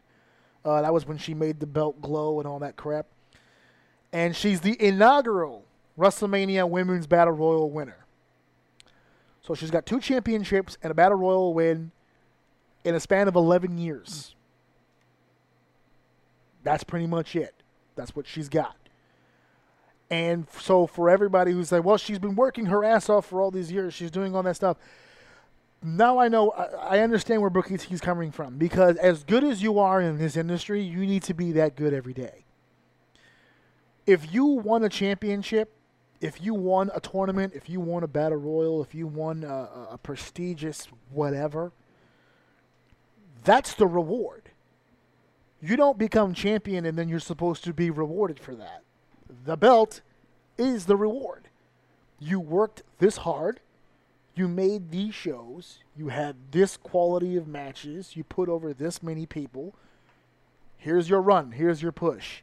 And they did it. They let her win the championship in her hometown on the biggest show of the year, WrestleMania. There you go. Congratulations. So what Booker T is saying, or attempting to say, is, yes, you've achieved. Do you want to achieve more than everything you did before? Do it again. And again, and again, and again. As you move forward in your career, you don't do less work. You do more work. That's where this success comes from, long term. If you take Naomi's career as it is, you can say she's had a successful career. She's had a good run in WWE. Could she have had a better run? Could she have done more? Obviously. Had she been given the opportunity to do that, she probably would have done more. But the fact that we can sit here and debate her skill level, because that's what people usually tend to do in this situation, well, she's not even really that good, which that's the department that I stand in. I don't really think she's that good of a performer. I agree with the athletic. Everyone always says that about Naomi. You ever realize that? No one says, Naomi is such a great wrestler. No one ever said Naomi is just wonderful performer. They always say the same shit. What an athlete. She's a great athlete. And she is. Physically speaking, she's one of the best athletes they probably have ever had, male or female. She's a fantastic. She can do things in the ring that are fantastic. The problem is she can't do them well, and she can't do them consistently enough. Remember what we talked about earlier, boys and girls? Trust.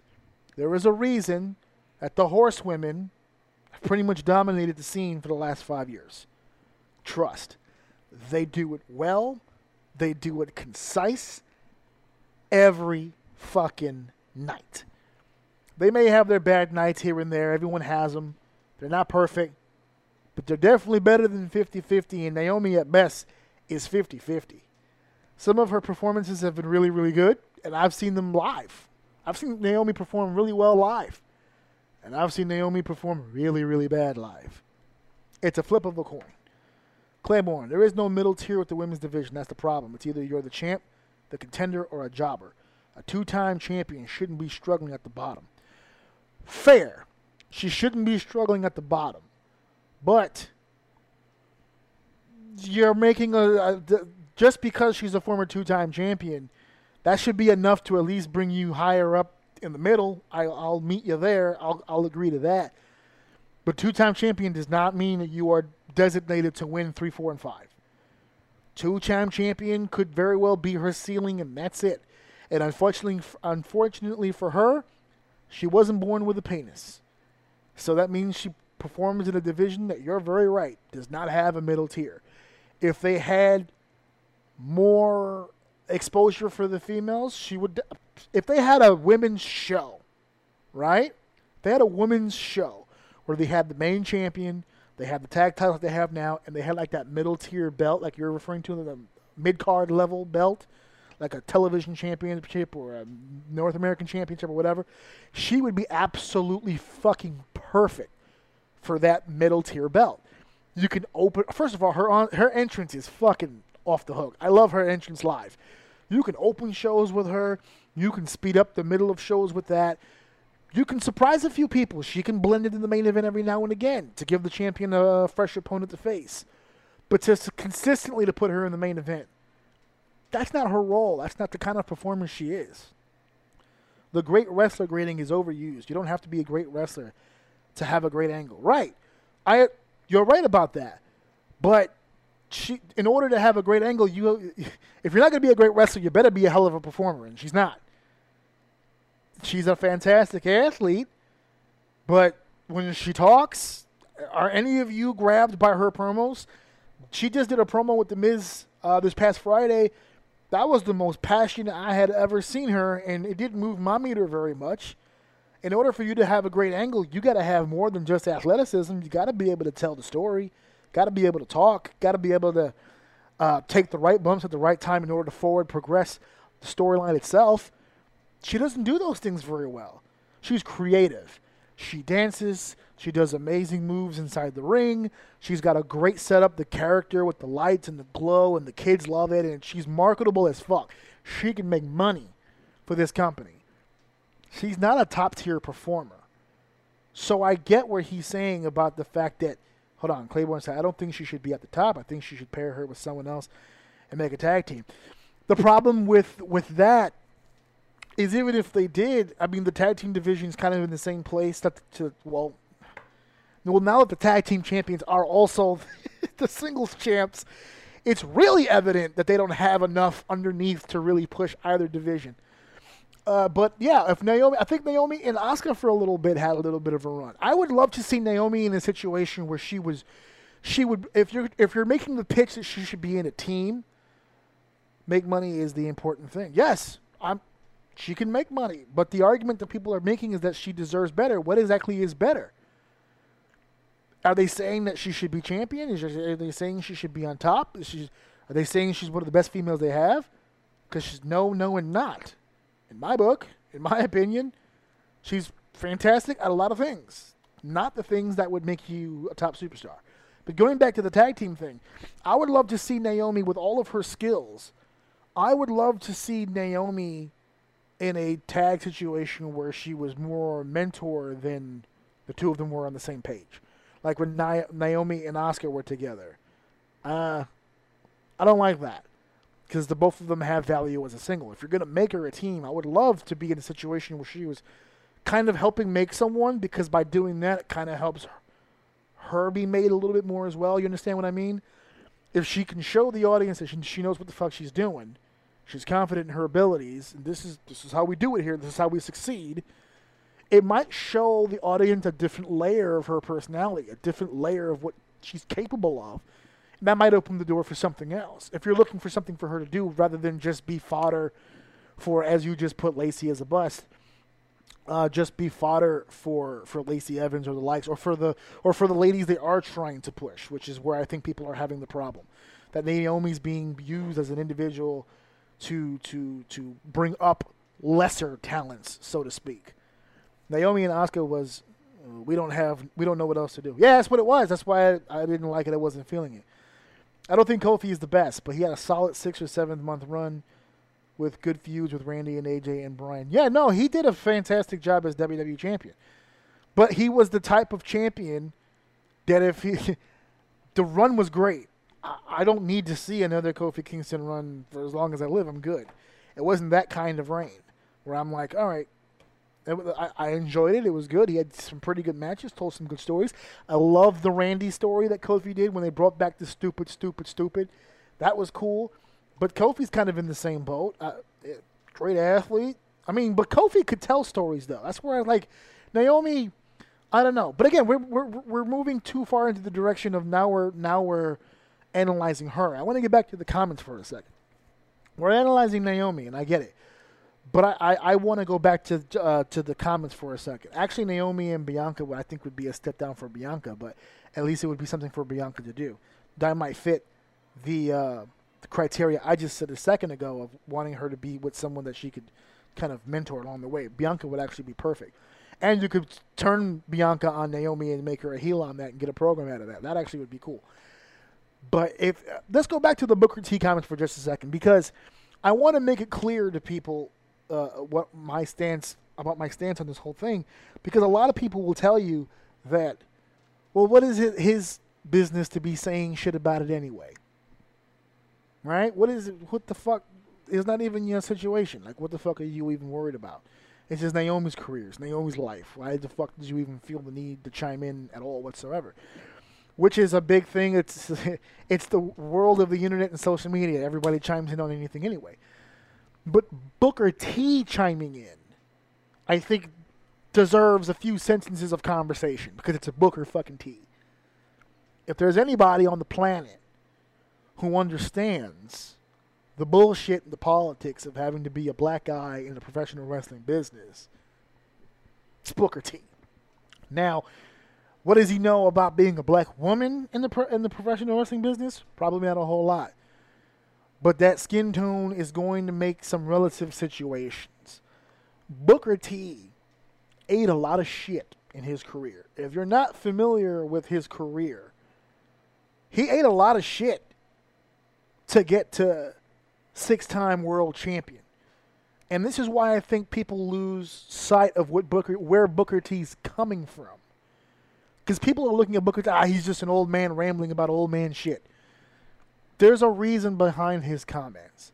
Because if I could take you back into the way back machine and take you back way back when Booker T says no one gave him a chance, that's bullshit. No, that is without a doubt bullshit. But I want to take you back to before the world titles came, because that was when people did give him a shot. But even the people who gave him a shot under really bullshit pretenses. Like they had to force the belt on Booker T, because there were so many people who just didn't want to go down that path. But that's my point.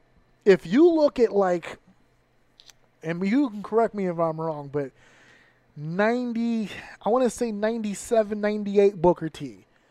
Television champion, U.S. champion Booker T. When he was just kind of separating from Harlem Heat just a little bit, and he was feuding with the guys like Benoit and Raven and DDP, right in that mid-card area, right when he was kind of getting his stride as Booker T. And it was G.I. Bro, not J.I., G.I. Bro. That Booker T was over as fuck. And he had a lot of support. And he had a lot of people of all ages, of all colors, of all sizes, rooting for him. He was over as fuck. If you would have told me somewhere between 98 and 99 that just as an experiment they would have put the belt on him, I think that shit would have been huge. Huge. At the time. Because he was having great matches with a lot of people every fucking night. That television championship run where he was defending the TV title every fucking week and just killing it every fucking time. He was over as Rover. And they didn't have social media like that. We had America Online shit, chat rooms, whatever. But you didn't have the instant satisfaction of the likes and the shares and the tweets and the all that shit from Facebook. They didn't have that at the time. So you had to gauge the performance based on the audience. And the audience was all about it. But the management team, the people who were in charge of WCW, will acknowledge he's good. Audience loves him. That's why we're making him, what was he, like a 37-time television champion? Like, we keep giving him the belts because he's carrying the shows. He's doing great. All right, so he's going to go to world title shot? Let's not get crazy, right? I'm not going to put the world title on him. That's fucking weird. And that's where I think Booker T is really coming from. Yeah, I did. Thank you. Satisfaction and gratification. Satisfaction. I'm putting that on a shirt. Satisfaction. That's where the jumble up was. You see, you know why I'm fucking up? I haven't had any of my spiritual juice yet. Such warm spiritual juice. He was over as Rover. And nobody listened. Nobody cared. So when Booker T makes this kind of comment, I'm sick of hearing the hashtag. He comes off very Grinch Who Stole Christmas. You know, whenever someone starts singing a Christmas song, whenever one of the young wrestlers starts talking about social media influence, all of a sudden, humbug, that's bullshit. No one cares about that. Who ate the last who ham? That's what that shit comes down to. Because in his scenario, when he was over as fuck, it didn't matter. It didn't matter because at the end of the day, if Russo hadn't have fucked over Hogan, if Russo wouldn't have had the book in WCW, if it would have been left in the hands of WCW, he would have been G.I. Bro and the token black guy for forever. He would have never been the world champion. He got the opportunity because he was able to convince at least somebody he was worth the opportunity. When he came to the WWE, if you think about it, it was more of the same bullshit. They didn't give him the classic black guy stuff until he faced for the world title. When he faced Triple H at WrestleMania 19, all of a sudden, he was from the streets. He went to jail for carjacking, and Triple H was burying him because he didn't want to wrestle a guy with a criminal record or whatever bullshit. All of a sudden, he was the most urban guy of all time. That was their way of trying to get Booker over as a babyface. They tried to make him urban. He's from the streets like y'all's. That was the best they could do. So Booker T's been around the game. He knows what the fuck is going on. So when he hears shit like hashtags, it doesn't register with him because in his brain, I was over as fuck. And it didn't work. And it didn't work until one random-ass white guy who wanted to stick it to the system decided it was time for it to work. And then when he went to the WWE, it didn't matter how many WCW titles he had won because they were under the impression the only reason he won those titles was because of the guy they don't even like anymore, which was Russo. So they didn't carry that shit over. Yeah, he was world champion when he came in by default. And as soon as they got a big enough star to take that shit off him, he never saw it again. Until, as Claiborne just put, King Booker arrived on the scene. So the moral of the story is, when he was himself and he was over as Rover, not good enough to be world champion. When he figured out how to play the game backstage and figured out how to maneuver through the creative political bullshit, world champion. King Booker was world champion, not Booker T. Because Booker T, in anyone's eyes, not a world champion. King Booker was a WWE creation, and now all of a sudden, like that, he's a world champion. So, yeah, you know what? If you want to call him a bitter old man, you want to call him jaded, yeah, he's a little jaded. He's a little bitter. Because when it was his turn, it never came. It never came, and a year went by until finally he got pigeonholed into a spot and had to earn it all back in the WWE. That's why he comes out with that attitude of, you got to work, you got to work, you got to work. Because he came into WWE as a 5-time world champion, and they looked at him like he was just some dude. So Naomi's going to sit there with her 2 title reigns and feel like, well, I should be on top of the card. Yeah, that's going to rub a Hall of Famer the wrong way. That's going to rub people the wrong way. Now, he doesn't understand the nuances of how this works today. And he definitely doesn't understand how the voice of the people are more effective now than it was back then. Believe it or not, as loud as we all were in the 90s, they did their own thing. Very rarely did our chants and claps do anything to involve with the show. Nowadays, it kind of does. AEW has made it a point to tell you that it does, so they're going out of their way. Even New Japan, to a degree, will start taking fan questionnaires and stuff like that. WWE, to a degree, sends out questionnaires. They're trying to get more in tune with what today's fans want. People are attempting now. It wasn't that way back then. That's why he feels the way that he feels. In his head, fuck the fans. You want to get over, you got to get over right here. Impress the people behind the scenes and you'll get over. It's not like that anymore, Booker. You can do both. You can do both. There's no lie in the fact that you have to get over backstage. That's not a lie. But if you get over enough in front of the people, something could happen. It doesn't happen for everybody. Ask Zack Ryder that. But it's a very possible thing. It's something that can happen. Absolutely. Says here, Claiborne, he's allowed to be bitter. He paid his dues. Absolutely. Absolutely. I'm not going to sit here and say, it's 2020. I'm assuming by now we would have had black men in the wrestling business. But think about this. I want you to understand how strong that glass ceiling was. Because Ron Simmons won the first ever world championship as an African-American male here in America. He won it, I want to say 91, 90, something like that. We didn't get another black champion, and it happened in that company again for another 9 years. It would be a while before we saw another black world champion again, and we just got our first black WWE champion like a year or two ago. So, yeah, they're a little fucking jaded. Because no matter how over they got, no matter how strong a performance they put on, they were still the black guys. So when he sees Claiborne, 91 first round, see 91. All right, there you go.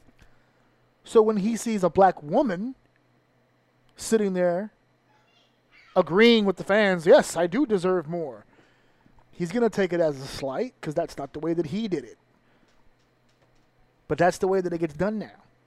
Ron Simmons beat Lex Luger. Not for the title he did, and he beat Vader for the title. Yeah. So, I mean, think about this, too. Naomi is a two-time SmackDown Women's Champion. With the exception of Sasha, who is also a current member of the roster. How many black women have been pushed in primary positions at all? Or given championships? Or primary positions in storylines and angles? Or just treated like general fucking human beings on camera? There's not a whole lot of them. If Booker T is the most decorated black man of all time, championship-wise, lineage-wise, career-wise, I mean, how many more, as of right now, how many black women have a better claim to being the most successful black females in wrestling history than Naomi?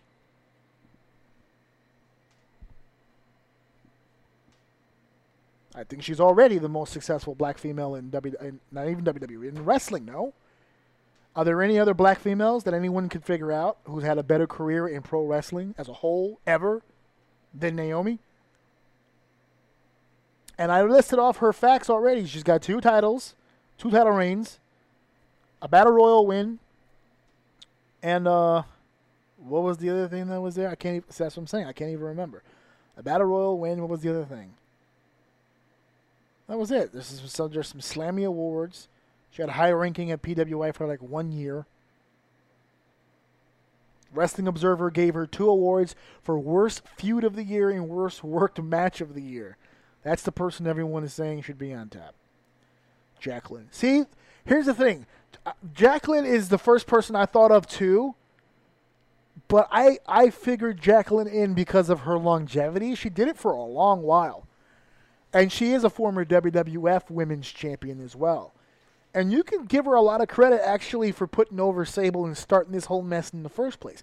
We didn't have a Women's Champion for forever until Jacqueline and Sable. So I'll give her some credit on that.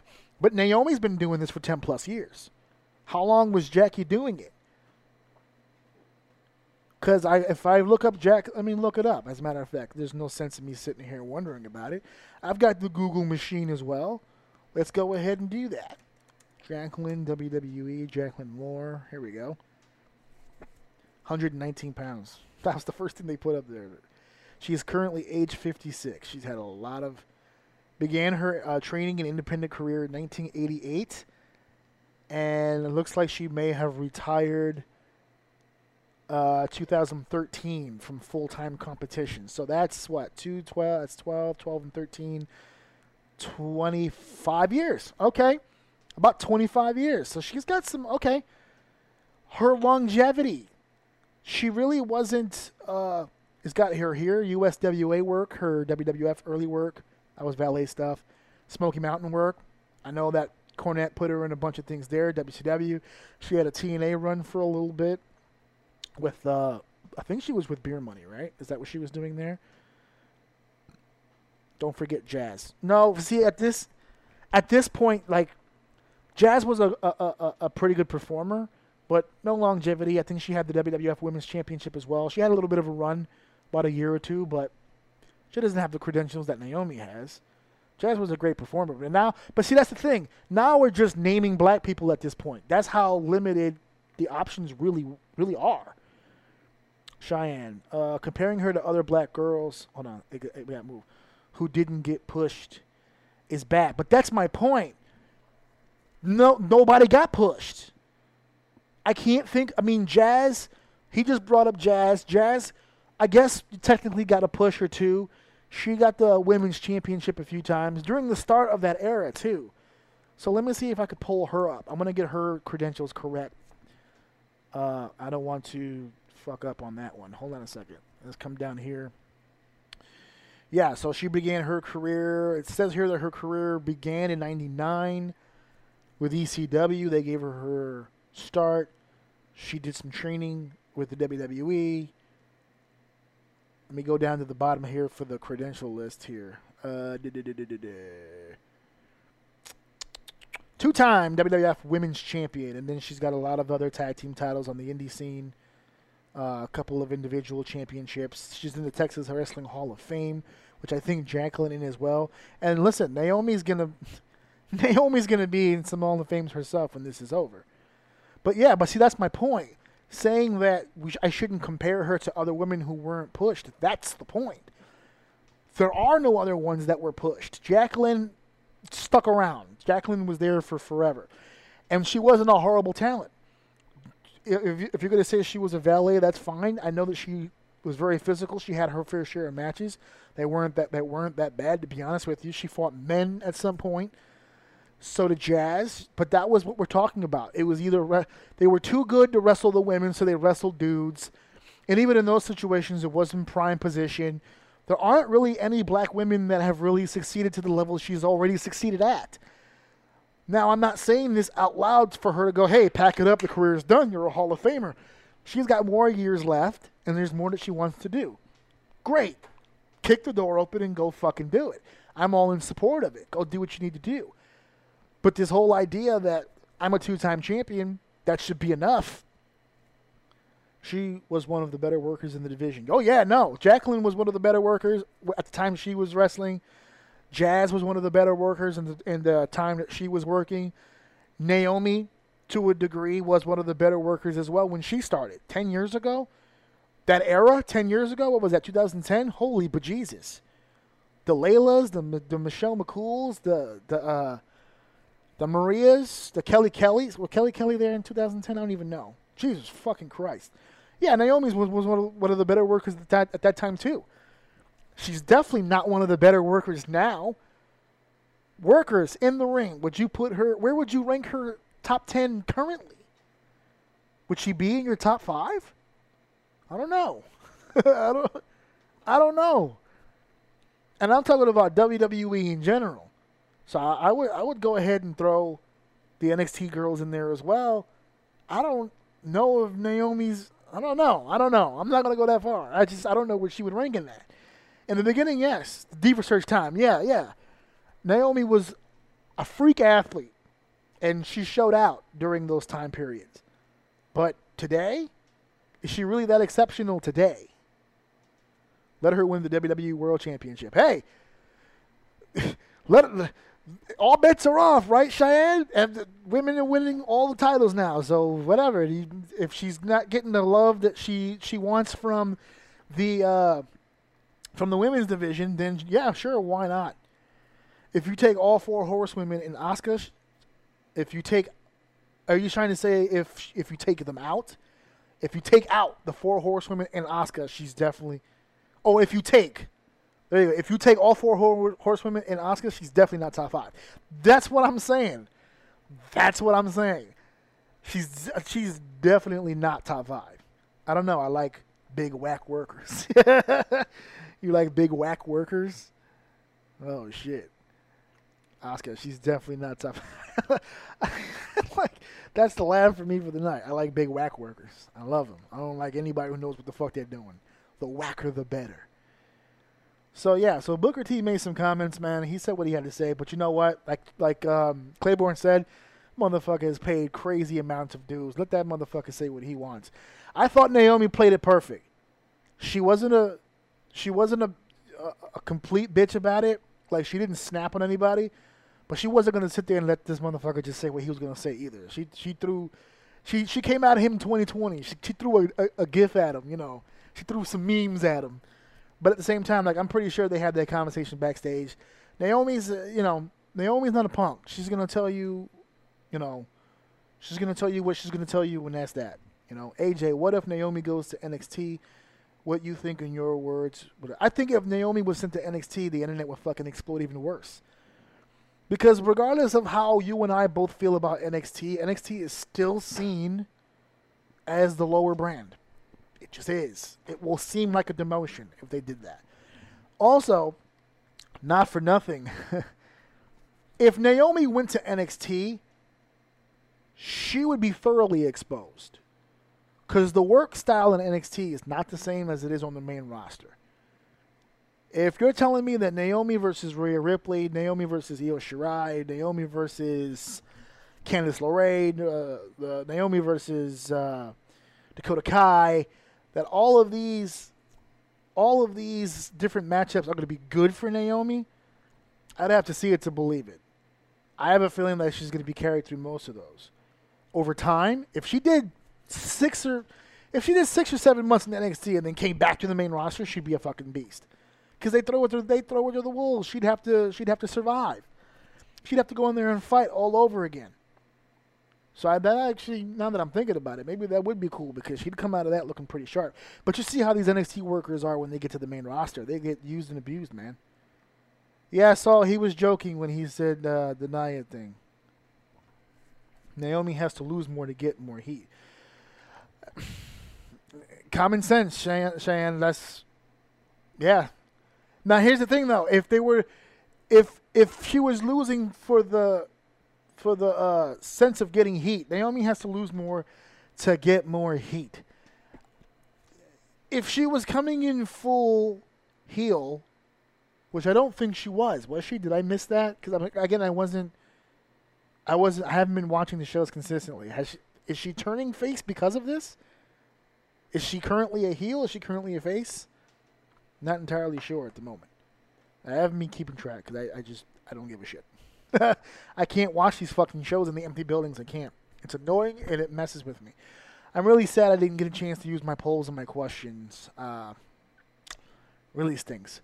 But those were all the topics that I had for today. Are there any other? I still see that I got quite a few people still here with me. I dropped like 10 minutes of my program because of the stupid thing that happened on my internet. I don't know what happened with that. So if anybody has, she was already a face. Okay, so she was a face. All right. So if she's a face, then I don't know. I don't think she wants to get heat. I'm saying for the fans to get more hotter, have her lose more. Oh, oh, yeah. If you really want to fuck that heads up, yeah, she should have lost again to Lacey. This just happened. The fucking place would have erupted. So this is the part here where we're going to go ahead and, because I remember, I think Saul had a question about Zack Ryder. So anybody with any comments, questions, anything you want to discuss on the show before I head out of here? Saul, tell me again the question you had about Matt Cardona, Zack Ryder, AEW. You said something earlier. I don't remember what it was, and I was like, hold it for later. So this is the later. Thoughts about Matt Cardona on AEW?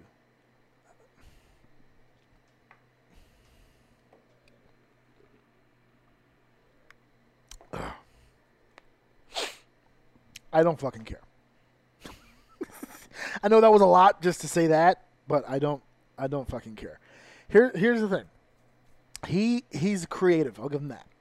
He worked really hard in the beginning of his WWE career to try to get over. And when he finally did, they squashed the whole thing, and it killed him. You can see the defeat on his face. Every night you could see it. The only time he was happy is for whatever reason, Zack Ryder's big night was always WrestleMania. He won the Intercontinental Championship ladder match. They won the tag titles at the WrestleMania that I went to at 35. He's had big nights at WrestleMania. But other than that, he always seemed like he was broken and beaten. And that kind of PTSD doesn't go away very easily. You know what I mean? He was beaten down pretty good. And I don't know if going to AEW was going to be the best thing for him. Because, yes, it's a familiar surrounding. There's a lot of people there who he knows and he's familiar with. Yeah, he looked good, looked jacked. He looked like he was in shape. He looked motivated there. But on a creative level, you're asking a guy to start over again. And while this time, yes, he's in a scenario, in a situation where they won't destroy him like WWE did, I always feel like the damage is done on stuff like that. When you crush a guy creatively, it's hard to pull them back. It's hard to pull them back. It's hard to get him juiced again and moving again, and they need to put him against Shawn Spears. Shawn Spears is the cautionary tale that I'm worried about for Zack Ryder. Because for years, so many guys in WWE, they're being misused. They're so talented. They're so good. Take the shackles off. Let them be themselves. And now they're in AEW, and they're not doing so good. So now it's starting to look, I guess WWE might have had it right on at least a few of these guys. And I'm not saying that's the case for Matt. I don't know. We're going to see. AEW was the one show that I do watch, in spite of the fact that it's an empty building, because their programming is formatted for the empty building. I know it's an empty building. They acknowledge it's an empty building. They have people on the outside playing it off better than they are in the WWE. I find it more enjoyable to watch. So we'll see. Cardona is Cody's best friend. He'll be fine. Best friend doesn't mean that you or me or any of the people who are watching this show is going to like it. If you mean best friend as in the fact that he feels comfortable being at work and his position will be safe no matter what, sure. But we are going to be the ones who decide if he gets over or not. That's what has me worried. If he does great, his position is safe. If he doesn't, then the only reason he's there is because of his friendship. And that's going to cause problems. I promise you that it will. It will. It has to. And I don't mean problems in the sense of it'll cause friction between the two of them. I don't think Cardona's going to want to stay. I don't think Matt's going to want to do it. From what I understand, he's on a short-term deal. So if this thing does not pan out, it doesn't work out, who's to say that he sticks around? Plus, the idea of him sticking anywhere for a long period of time doesn't make any sense. Because he was just locked in for what? Almost 2 decades at one company? Why lock yourself? Travel around. You've got money, you've got time. Shop yourself around. Go to other places. He can work. Try some other stuff. I don't want to skip by something that I just saw in here. I just saw somebody say something about Santana. Let me go back up for a second. I'm starting the hashtag. You do. Let Santana talk again. Let Santana talk again. Okay. It was so funny because I actually thought Santana did a really good promo. I told him it was a good promo. I loved his promo. I also told him, I wish you were a babyface, because then the promo would have made sense. He's a heel. And I felt sympathy toward him. Now, here's the deal. Cheyenne and I know him personally. So, I was already feeling sympathetic for him because he had lost his father, which was a real thing. So I was already feeling sympathetic because I know him and I know how close he was to his dad. I know how emotional he gets when he loses close family members. I was not there for him when he lost his dad. He was on the road. But I was with him when he lost his grandfather.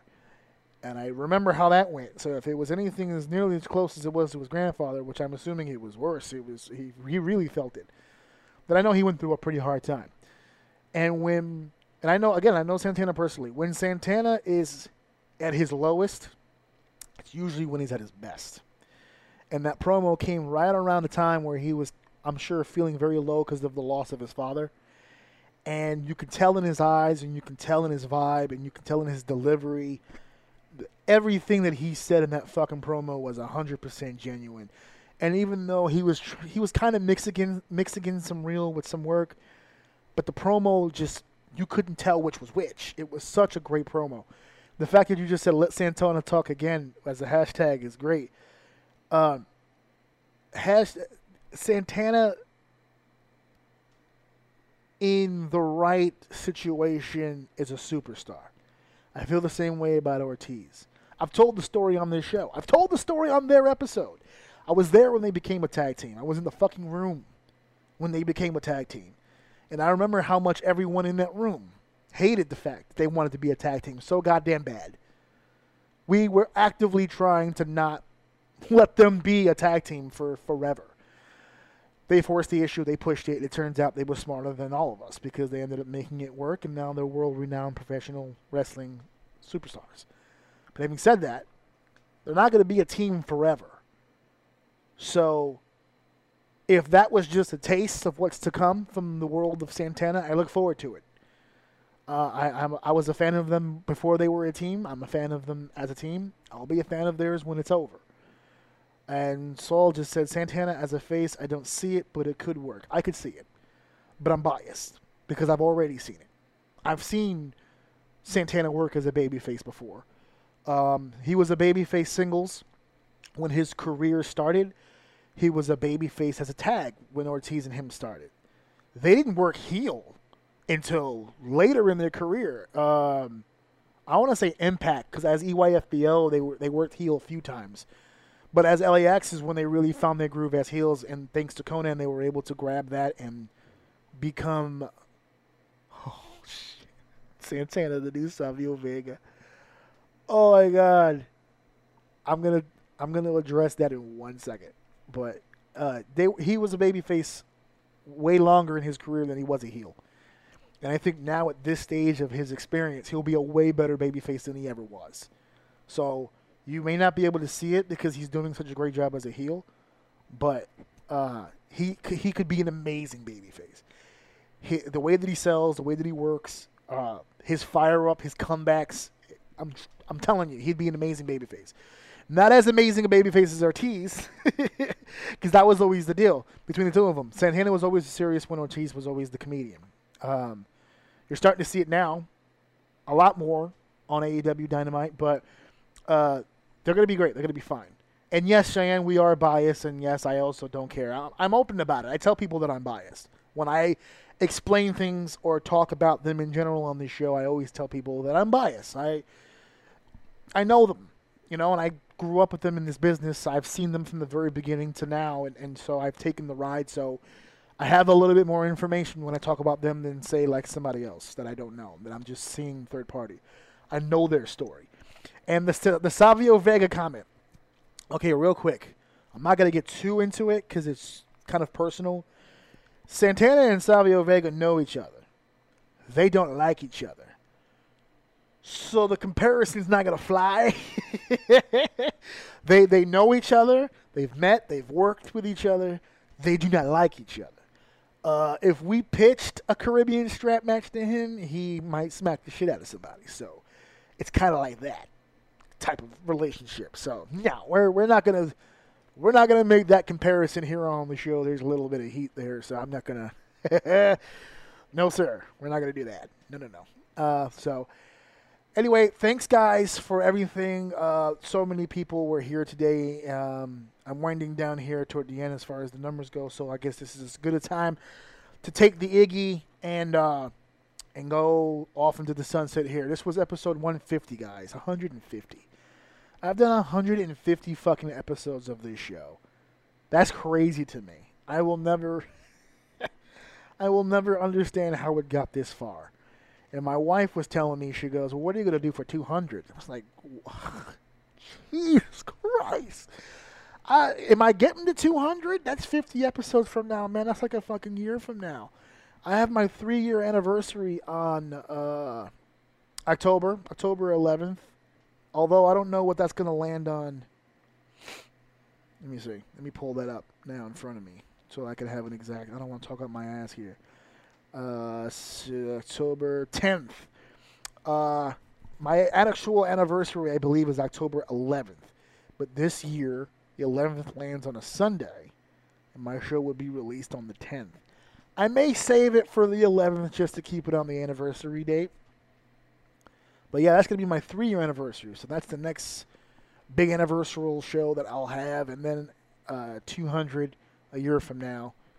We'll see how that works itself out. This show is getting bigger and bigger, and I don't know how or why. When I started this, I'm going to tell you this right now. I will never, well, let me not say never. I don't know. I didn't think I'd get to 150. 1,000 seems like impossible for me. When I started this show, I was getting downloads in different countries, and I thought that was weird. I thought, spam shit, right? Shit happens. People click on shit. Shit happens. So when I got my first few countries, I was like, oh, that's pretty cool. I was bragging about it hard. I stopped bragging about it because they kept happening, so I didn't seem as special. When it sounded like I was bragging about shit, so I just stopped, and I was like, all right. Because I started realizing I was getting regular listeners because they went from 1 download to 2 download. So now it's in the hundreds, so I know someone's listening to me regularly. At least one person's listening regularly. Hundreds of downloads means more than one, I'm sure, but just to play it safe, at least one regular listener in these different countries. And now we were checking it up yesterday. This podcast has been downloaded in over 40 different countries. It's been translated through different apps for language purposes in several different countries. So many different outlets. I was getting outlet feedback from sites that I didn't even put the show on. They were just subsets from iTunes and Google Play and Spotify and iHeart. They're subsets, so I'm getting played on different platforms I didn't even know. And people are listening to it. The one that bugged me out was someone, I had a stat, I think it said like 3% of my show was listened to through Alexa, which fucked my head up. Because that means somebody said, Alexa, play Orsini's Uncensored Mind. And that shit made me bug out. Who the fuck told Alexa to play my show? That's hilarious. But it's also humbling. I can't thank you guys enough for being as supportive as you have. The shirt being sold, the sponsors that I've gotten throughout the 150 episodes, and there's more on the way. Just the downloads, the shares, just everything. I'm so appreciative of it. I'm so humbled by all of it, to be honest with you, because I really didn't think that all of this stuff would really happen, to be honest with you. And to have as many people, like, for instance, tonight. I think tonight I had more people on tonight than I've ever had in all the lives that I've done. And maybe it's also because I haven't been live in a while. So maybe that's what figured into it. But I'm extremely appreciative to you guys. I love you guys. Thank you so much for doing that. Swall, I actually have... I haven't been to the post office for health reasons. But we're heading there... When the fuck is... About another week or so. I'm heading to the post office because I have to return a cell phone. My cell phone broke, and I have to return it. So I have to bite the bullet and finally go. I've been very cautious about where I go because I have pre-existing health issues, so I'm trying to stay away from certain areas and stuff. But I got to bite the bullet on this one, and I got to go. So when I do go, I will send your thingy in the mail, and I will send them to you.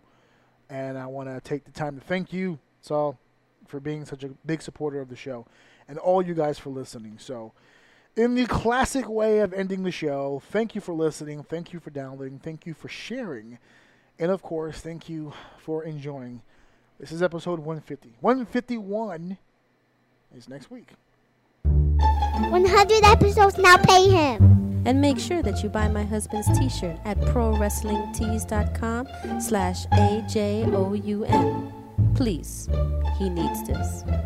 Listen to my daddy show. He's the best, so I don't know.